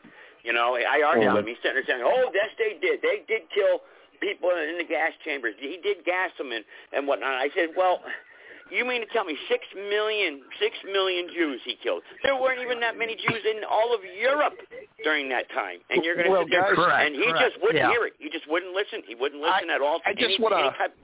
Yeah, you know, I mean, it's crazy. I just want to point this out, that I got flunked in high school when it came to doing a test on World War II. We had to write a report, an essay, and things like that, you know, our findings and stuff like that. And this is what my high school failed me for.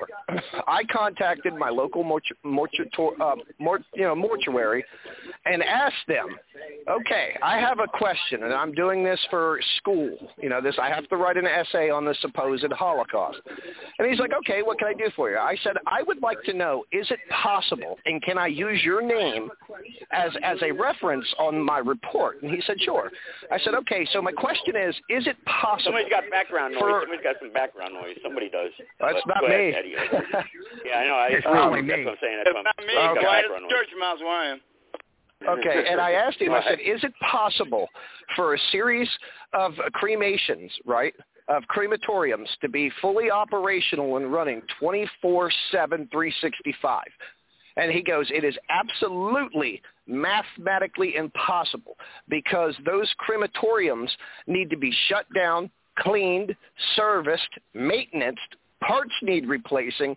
And he said, if you're talking about the supposed cremation of 6 million people, it would still be going on to this day. Really? Now, this was when I was in high school. I was 14. Yeah. So basically, but why then? Why for the lie? Why for the lie? What's the purpose? Because everyone knows everyone's against Hitler anyway, you know. But what's the purpose? It's the check, though. It's the check, because if you look at every single Jewish person around the world today that is a supposed survivor of the Holocaust. Now, that term has not been defined.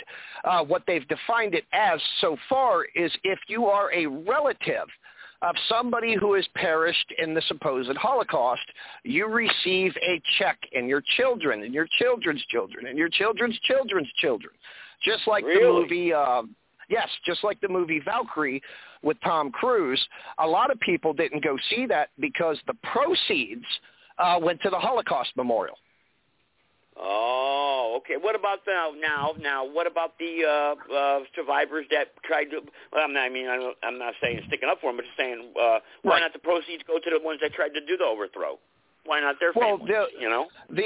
Now, what I mean by the proceeds going to the Holocaust Memorial, it means that it goes to the Holocaust Fund, which gets dispersed. Now, anybody could find this out for themselves, but there are Jews that are still alive to this day that were in the Holocaust, and a lot of their depictions differ from their counterparts.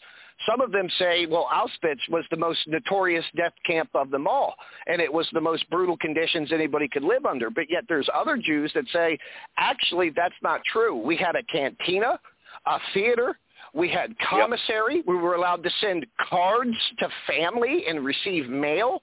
That doesn't sound like a death camp. I'm sorry.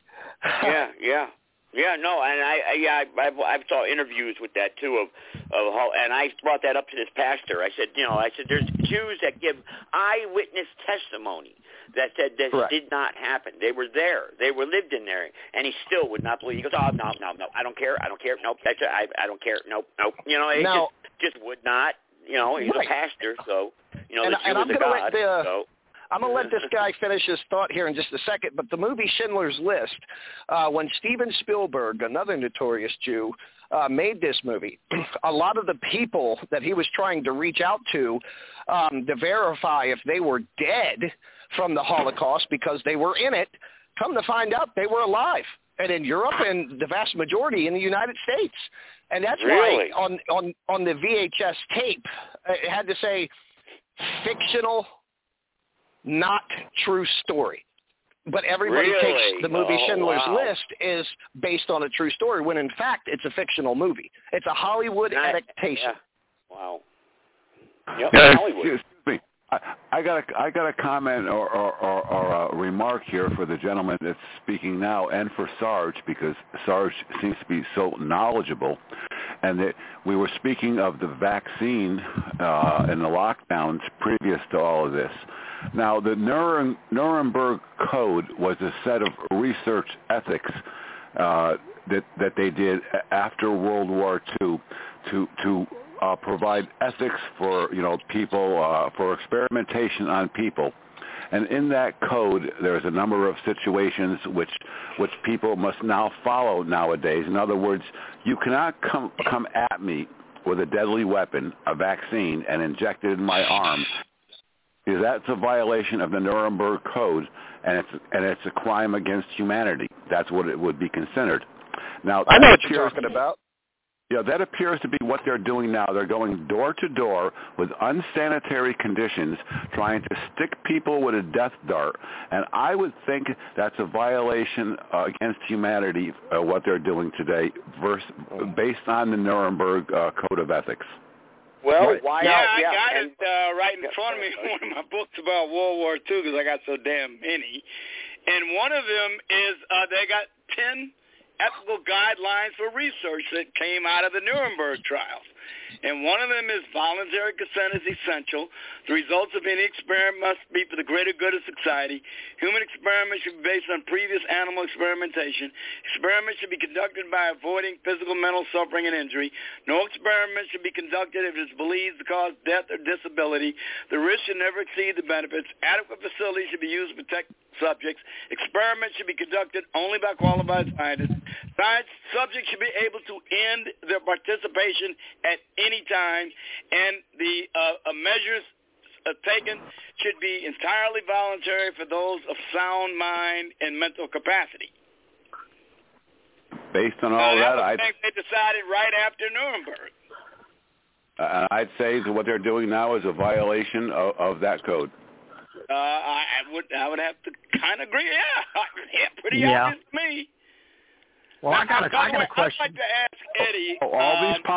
All these politicians. Hey guys. Who are doing this? Hang on one second, guys. Because the gentleman in Florida, he said he wanted to ask a question, and we're all kind of going back and forth. So I think we should let the guy talk. Okay. Yeah. And well, what's the Sarge said that for violation? It has to be done by a qualified doctor or physician. Well, what makes Bill Gates and Fauci qualified? Exactly. Well, I believe violation of that code is punishable by death. Well, they didn't provide a punishment. They would leave that up to the convening authority who had adopted those ethics. So it could be any country that could try somebody, and then they leave the penalties to that convening authority. Now, Sarge, did they repeal and replace during that law that they put in during the Nuremberg trial, after Nuremberg, the animal cruelty laws passed by Adolf Hitler and the NSDAP that prohibited any experimentation or mistreatment or cruelty towards animals of any kind? Actually, no, they did. Well, then that law is invalid, because if you're going to pass a law that supersedes another law, you have to repeal and replace and vote it. Actually, we got to remember now, the Nuremberg Code is a series of ethical laws that some countries adopted and others didn't. It wasn't actually they didn't actually agree to it by treaty like a United Nations Charter, although some of its elements were incorporated into the United Nations Charter. It depends on which country ratified it and incorporated it into their statute law in their countries. But don't you think they were forced to do so because they were a conquered nation occupied by three major foreign powers? You don't really have a fucking say in what your policy is. No doubt about that, yeah. Yeah, absolutely. But I'll be quiet. You guys go ahead. I'll be quiet. I'll listen. Yeah, but I'd like to ask you, though, about what – look, I've read a lot about the Nuremberg trial. I've watched a lot of the testimony, in particular one individual.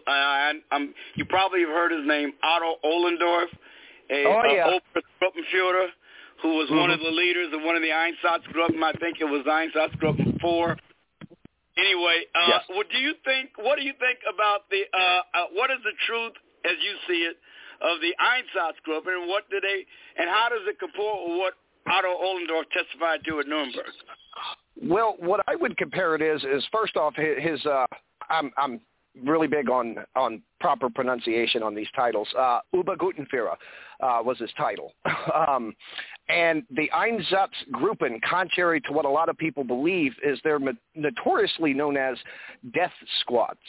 Now, part of that is true. Yes, they did kill people, but they killed people that were partisans, because the Geneva Convention outlawed any kind of military coordinated attacks by non-uniformed individuals. And so you got to shut that shit down. So if you were arrested, interrogated, found guilty, you were executed. That simple. Oh, yeah, I know that. Soviet Union didn't sign the Geneva Convention. Absolutely. But what I find ironic that's with one the of the reasons the war in the East was so barbaric on both sides. But what I was going to say, Sarge, what I find ironic with the Soviet Union and the 1945 Nuremberg trials is we have the Soviet Union investigating the top-ranking officials of the NSDAP, or commonly known as the Nazi Party, for crimes against humanity, when the Russians were the biggest perpetrators of crimes against humanity. And then you had the English investigating for illegal seizure of land. Well, the last I checked, England has a long, rich history of that. The same thing with the United States on mass murder, right? The mass killing of Jews. Well, even Goering pointed this out and made a mockery of it. Who better to investigate that than the United States? Look what they did to the Native American population. So you got a bunch of world powers. Russia that doesn't exist anymore. It's Galatia now. But my point is you've got all these world powers casting judgment when they themselves are guilty perpetrators of the very crimes that they're investigating. How ironic is that? Well, I gotta admit, Hermann Goering did give Robert Jackson a tough time when he was in because you see, Hermann Goering they weaned him off the dope, and he was always a really intelligent guy. I mean, he had a high 130s or low 140s, and they got him off the dope. They got him in shape. He lost a lot of weight, and he was very sharp interrogation. He was. He kind of turned a lot of things back on Jackson, so, I would say Goering was on top of his shit like he was before he sustained that injury that got him addicted to morphine in the first place. That's probably true. He wasn't a blabbering idiot after they fucking weaned him off, by no means. No, not in fact. That was probably a mistake for them, at least as far as performance in Nuremberg, because he was really sharp on that interrogation. They should have kept him drugged. He was up on his He really was. I mean, it was really he knew he was doomed. See, he knew no matter what, he was getting the noose.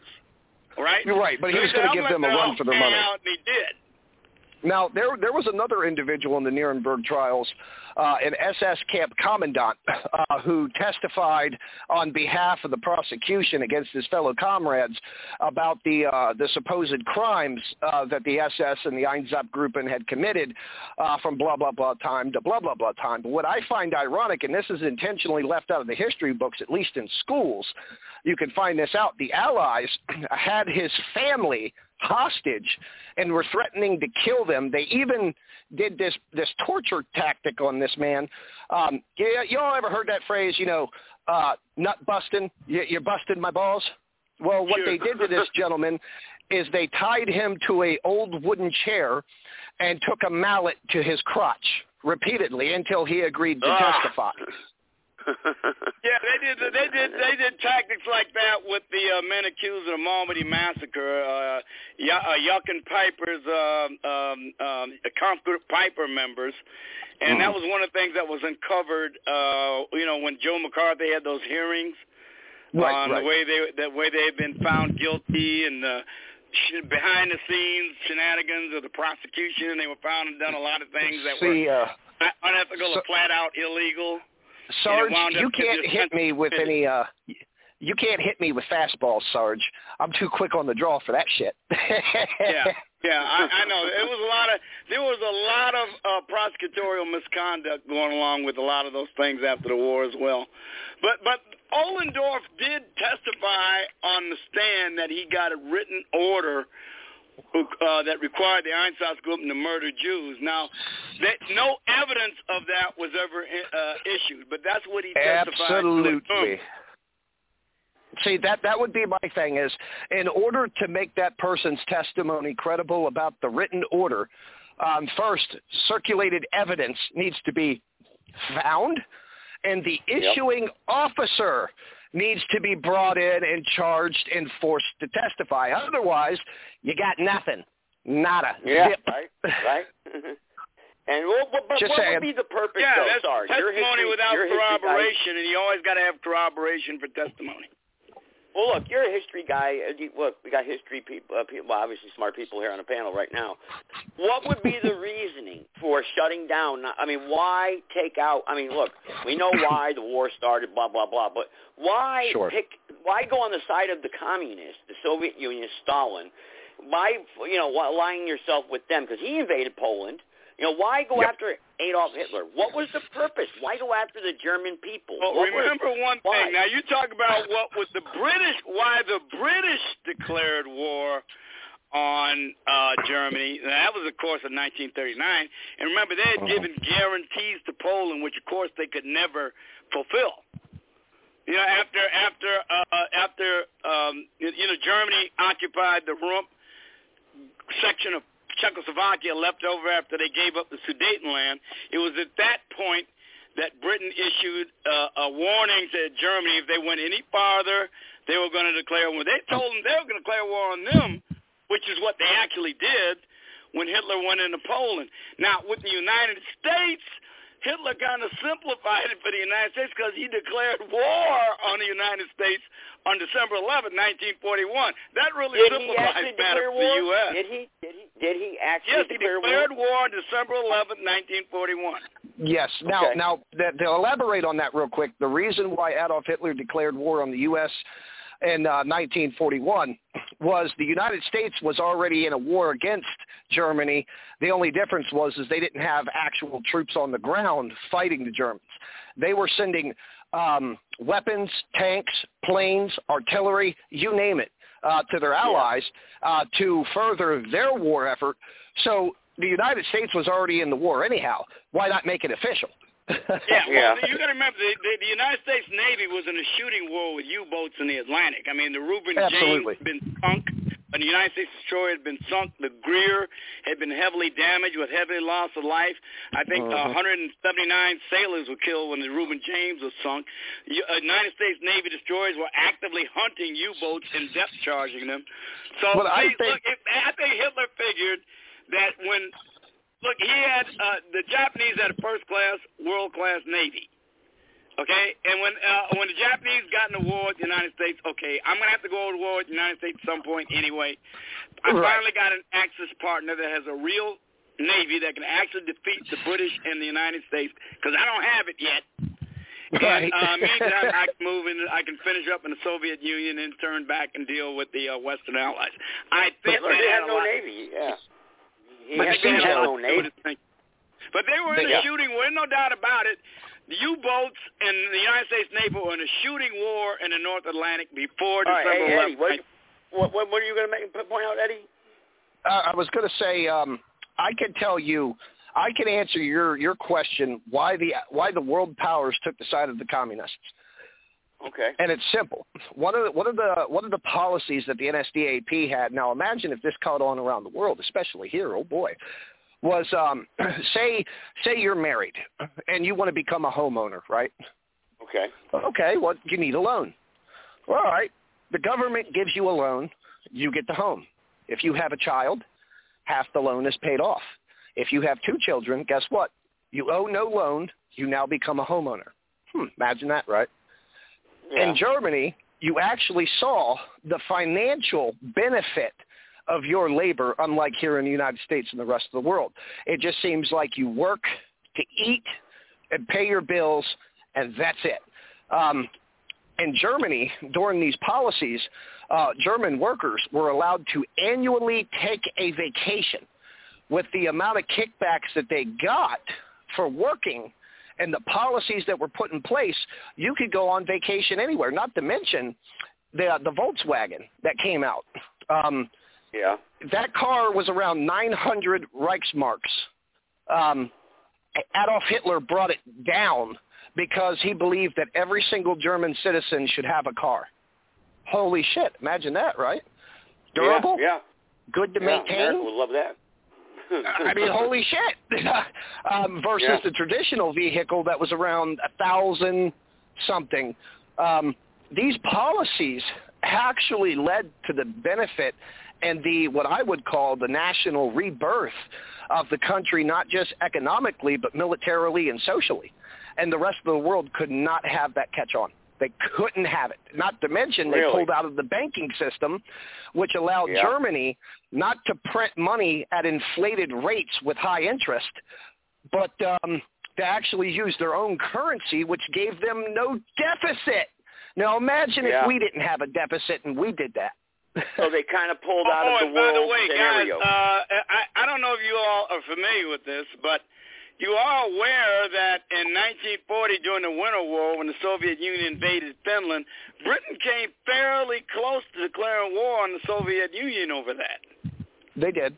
Really? I didn't The Soviet Union got its ass kicked, and that's one reason Hitler looked at the Soviets and said, oh, the Finns can do this to them. I know what my army can do to them. Well, that's right. But the thing of it was, I mean, that came within an ace of declaring war on the Soviet Union in 1940 during the Winter War with Finland and over the Karelian Isthmus. But like I said, I believe that's the reason why the Allied powers took the side of the Russians and Britain and France in the first place. Just because of what Germany was able to do long before the Holocaust. Oh, my God. We can't have the rest of the world where the workers actually enjoy the benefit and the fruits of their labor. Oh, no. No, yeah. Well, the banking industry question that really or scenario that you proposed really did make sense because they're not part of the world global future system that the IMF and World Bank had planned. But, hey, anybody else want to chip in here, get in conversation, or what do you got something to say? 657-383-0616, press the number 1, and then you'll be connected, unscreened, uncensored. But I don't know where Florida went. Florida left, I think. You left the conversation there. But, hey, Sarge or Eddie, well, you were the first caller. You want to go first? Closing comments to tonight's podcast? I got about 7 minutes left. Oh, well, shit, I'll let Sarge go first. Okay, all right. Yeah, I kind of put you on the spot a lot, so. Go ahead, look, all I got to say is that, I just can't get over this lawless damn Biden regime. I mean, we literally got a Supreme Court decision saying that you're not allowed to nationalize the rental property industry. You can't do it. And here a bureaucrat, a damn bureaucrat, not even a legislator, gets up here and enacts a regulation which has the effect of law nationalizing the rental industry after the Supreme Court says you can't do it. Can you imagine? Look at all the nonsense they were making up with Trump about the emoluments clause and him trying to get cooperation from President Zelensky with regard to a treaty with which the United States had enacted with the Ukraine with regard to criminal investigations, particularly one involving Joe Biden. But here we got a guy, they're actively defying the Supreme Court, making up law that's unconstitutional, and ain't nobody in the mainstream press hardly saying a damn thing about it. Man, everything about this current situation is topsy-turvy, up in the air, and absolutely bass-ackwards, and we better do something about it quick, and it's going to be up to these state governors to start saying, no, we ain't allowing you to do none of this. If they don't start doing it, it's over as far as liberty is concerned. Oh, there you go. Well, but I think it's going to be localized politics like Eddie. I think that's what it's going to be. I think we're going to have to, it's going to be localized politicians that are going to have to step to the forefront. But I got another guy who wants to jump in here, 918. Go ahead, 918. Hi, Sarge. This is Angela. I just wanted to say I was enjoying you talking about history. I wish the show would go on a little bit longer. I don't know if that's possible. I can actually go about 20 minutes after. I can go about 20 more minutes if everybody wants to stick around that long, sure. I wanted to ask Sarge if he's allowed to reply. Have you ever read Frida Utley's books? She was a premature anti-communist, and she was part of the McCarthy hearing. Reagan used to talk about her. Because I know you're well-read. And Imperium by Francis Yockey, that's a long read. Had you heard of these people, or have you read any of their work? Concluded. I've heard of Frida Utley. I haven't read of her book. The others you've spoken of, no, I don't know anything about those people. Frida is family. Frida is part of my family. So. Oh, okay. Well, you have vested interest in her then. Yeah. A premature anti-communist. Yeah, that's an interesting term. The United States had a term called premature anti-fascist. Remember? Yes. With regard to the people who were in the Lincoln Brigade and fought particularly in the Spanish Civil War? No, I'm thinking of something else. You're better versed on history than I am. Oh, that's okay. The idea is exchange information. Like I said, I hadn't read the book by Frida Utley, but I have heard of her, though. Oh, she's written 5 books, or had, I should say. There was one, The High Cost of Vengeance, I think. That's an incredible read. I'm sorry about the dogs in the background. Eisenhower took a lot of reporters to Germany after World War II, and he had to have a reason why everybody died, because people lost their boys, their husbands, and she had a lot to say. She had a lot to say. So concluded. Thank you. Well, thank you for the information. I just made a note on her. I'm going to do a little bit of research on her and see what she has to say, so at least I'll be a little bit more familiar. Yeah, PDFs are free. Maybe the caller can tell us some of the things that PDF.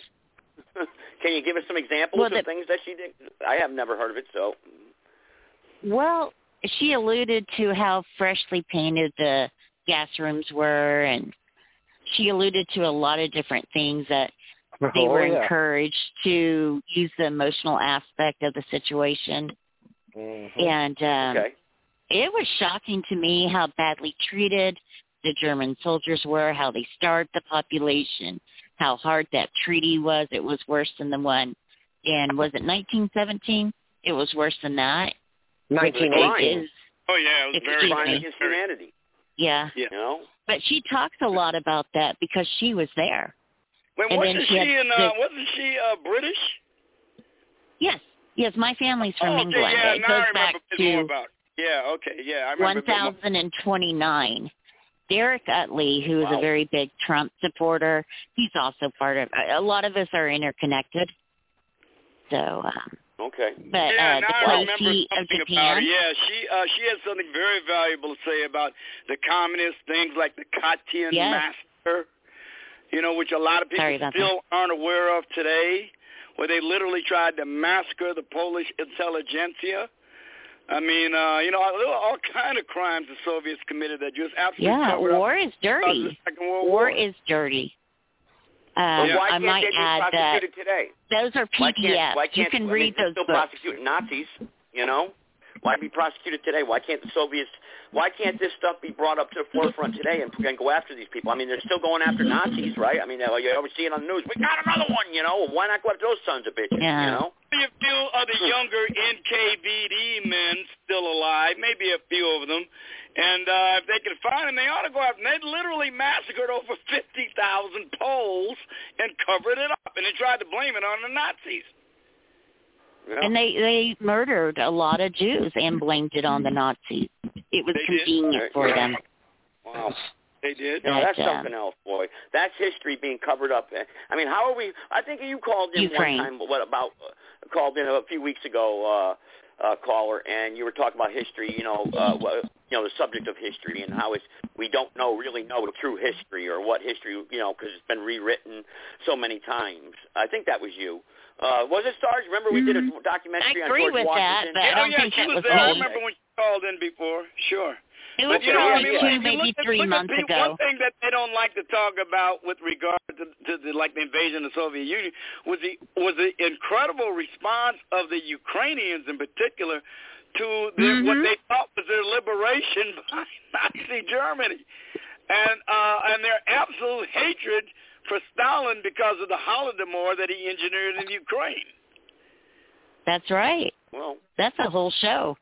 That's a whole show right there. I mean, there was a huge hotbed of resistance against the Soviet Union in Ukraine, and of course there was the deal with General Pavlov, not Pavlov. What was that general, the Cossack general who turned against the Soviet Union.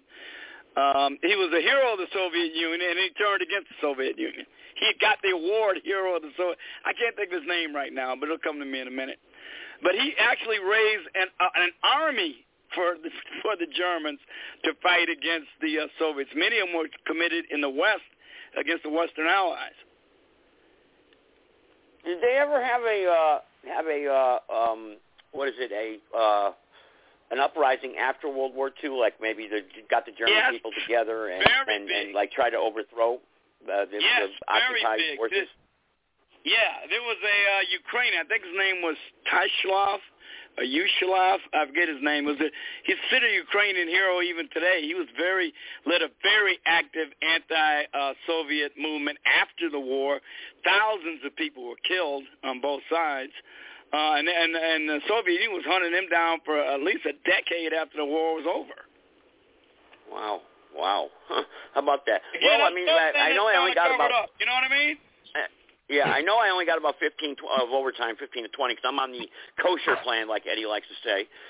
But I'll give some final thoughts to everybody on the podcast here so nobody gets cut off, because that's what they're going to do. I'm not going to get no notice. They're going to say, thank you for using Blog Talk Radio and cut me right off. So, Connecticut, I'll start with you. Connecticut, you want to go first? Yeah, I'll go first, and I'll go as quick as I can. And I just want to say, boy, we have some very knowledgeable callers on the line this evening, especially the last three. I grew up in the late 50s. All my comments here are from what I remember. I really didn't do too much studying. I grew up in the late 50s. I grew up with the hippies. I was too busy doing other things to pay attention to war or Vietnam or school for that matter. And I got married early. So as far as my knowledge goes, it's very limited. But it's very interesting to hear this, and it does ring a bell. And I think that our current government is an illegitimate government, and that's my opinion. And I think they're doing everything they can to retain power, and they will do whatever they have to do to retain their power. And as I said previously, I think it would behoove everyone to plan the best you can for any future spokes in the wheels that they may throw at you, because I think they'll try anything. And as I say, I think with this so-called pandemic, they're using that as their stepping stone. And the takeover of the housing industry, but the rental market is just one way to pull the rug out from everyone during the next election or the one a couple of years later, to all these people that are receiving benefits that got so used to sitting home, to just have everything disappear and they can regain their assets in real estate or something of that nature. And again, that's sort of a vague scenario, but I'm leery of the government now, and I would prepare ourselves for any future things that they may throw at us. But you don't think the end of the world is coming, so... I don't think the end of the world is coming, no. I think that's been predicted since maybe the beginning of time, and it hasn't happened yet. I believe the end of the world will come, but I don't think it's going to come too soon. Well, all right. Let's see. Eddie, you go next, and then I'll let the female there wrap it up for us. All right. So I've got two books I want people to look at. You can find them on eBay or possibly Amazon, definitely eBay.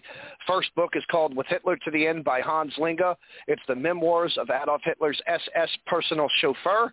The second one is the history of the SA. And then my closing statement is this, and it's simple. A judgment is being visited upon the Jews that, while barbaric, is fully deserved by them. The prophecy in which the Führer made about them for having brought on a new world war is beginning to come true in a most terrible manner. One must not be sentimental in these matters. If we do not fight the Jews, they will destroy us. It's life and death struggle between the Aryan races and the Jewish barbarians. Joseph Goebbels. Okay. All right. 918, you want to say something here at the end or just have a comment? It's up to you. You came in here on I'll the do it fast as possible. You know, I like that last speaker, by the way, and he's right about the chauffeur. There's so much information. But those books that I referred to by Frida Utley, you can get them free through a PDF. They are, of course, quite much older. And Francis Yockey, that was not his real name. That's what he wrote underneath. Imperium, Francis Yockey, Imperium, is also a PDF. So those are sources you can go to and read. And he was an attorney at the Nuremberg trial, and he had a different perspective on what was going on. If you want to read about some more truth, read from an eyewitness. And I thank you for having me on, short as the time was, and sounded like a great show. Thank you. Thank you so much for calling in. I appreciate it. And my next show, I think I'm going to do something on Frida Utley then. I'm going to do some research on it, and names I wrote them down right here, and pull it up and do something on it. Sarge, you want to say something else real quick? We got a couple minutes left. Oh, nothing else other than what I've already said, although I might like to ask Eddie one day if he'd care to speak about the schism in the Nazi Party between the Strasser brothers, Gregor and Otto, and Adolf Hitler and the rest of the Nazi Party. I'd be interested to hear his take on that. I've got no problem talking about that on a later time and date, and I'm going to say it real simple, Joe. Get off that fucking kosher plan, bro. Because if you're doing if you're doing the 3-hour shows, right? If you're doing the 3 hours, say you hit your 3-minute marker. Well, you can keep going. It's not going to cut you off and say thank you for using Blog Talk Radio. Yeah, they do that to me. I got the red clock. Gives you another hour. I know. Well, I know, but I got the red. Yeah, they use. Sometimes they have in the past, but other time, if I start like 15 minutes earlier than I'm supposed to, Eddie, you know what I'm talking about. I log in earlier. Oh yeah. And it knocks me off 45 minutes for some reason. And I can only get like 15 minutes extra at the end. I don't know why. So, but can I ask a question? Yeah, go ahead. The gentleman that was before me, I don't think the Jews are the real Jews. I don't think they're the original Hebrews. I think that has been one big lie. Do you have an opinion on that? I know we don't have a lot of time. Sure. Do you think I'm right? I will tell you from what I've been able to find, I would believe that you are wrong in that regard because there's Christian identity preaches that the Jews are not one of the 13 tribes of Israel, which makes up the 13 stars of the European flag. However, Christian identity preaches that we are the original Israelis, which makes us the original Jews. And if we're God's chosen people, why are we so fucked as a race? I can't fathom it. Well, there you go. Well, I have a discussion on that, but that can I can wait till another time. Okay, yeah. But sure. I just wondered what you thought, and thank you. Well, thank you for asking, though. Not a problem. All right, everybody, they're going to cut me off anyway, so, hey, thank you for tuning in tonight. I really appreciate it. God bless the Republic. Take care.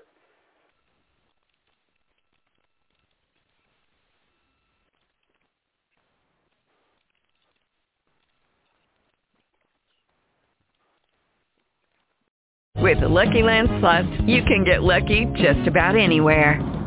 This is your captain speaking. We've got clear runway and the weather's fine, but we're just going to circle up here a while and get lucky. No, nothing like that. It's just these cash prizes add up quick. So I suggest you sit back, keep your tray table upright, and start getting lucky. Play for free at LuckyLandSlots.com. Are you feeling lucky? No purchase necessary. Void where prohibited by law. 18+ terms and conditions apply. See website for details.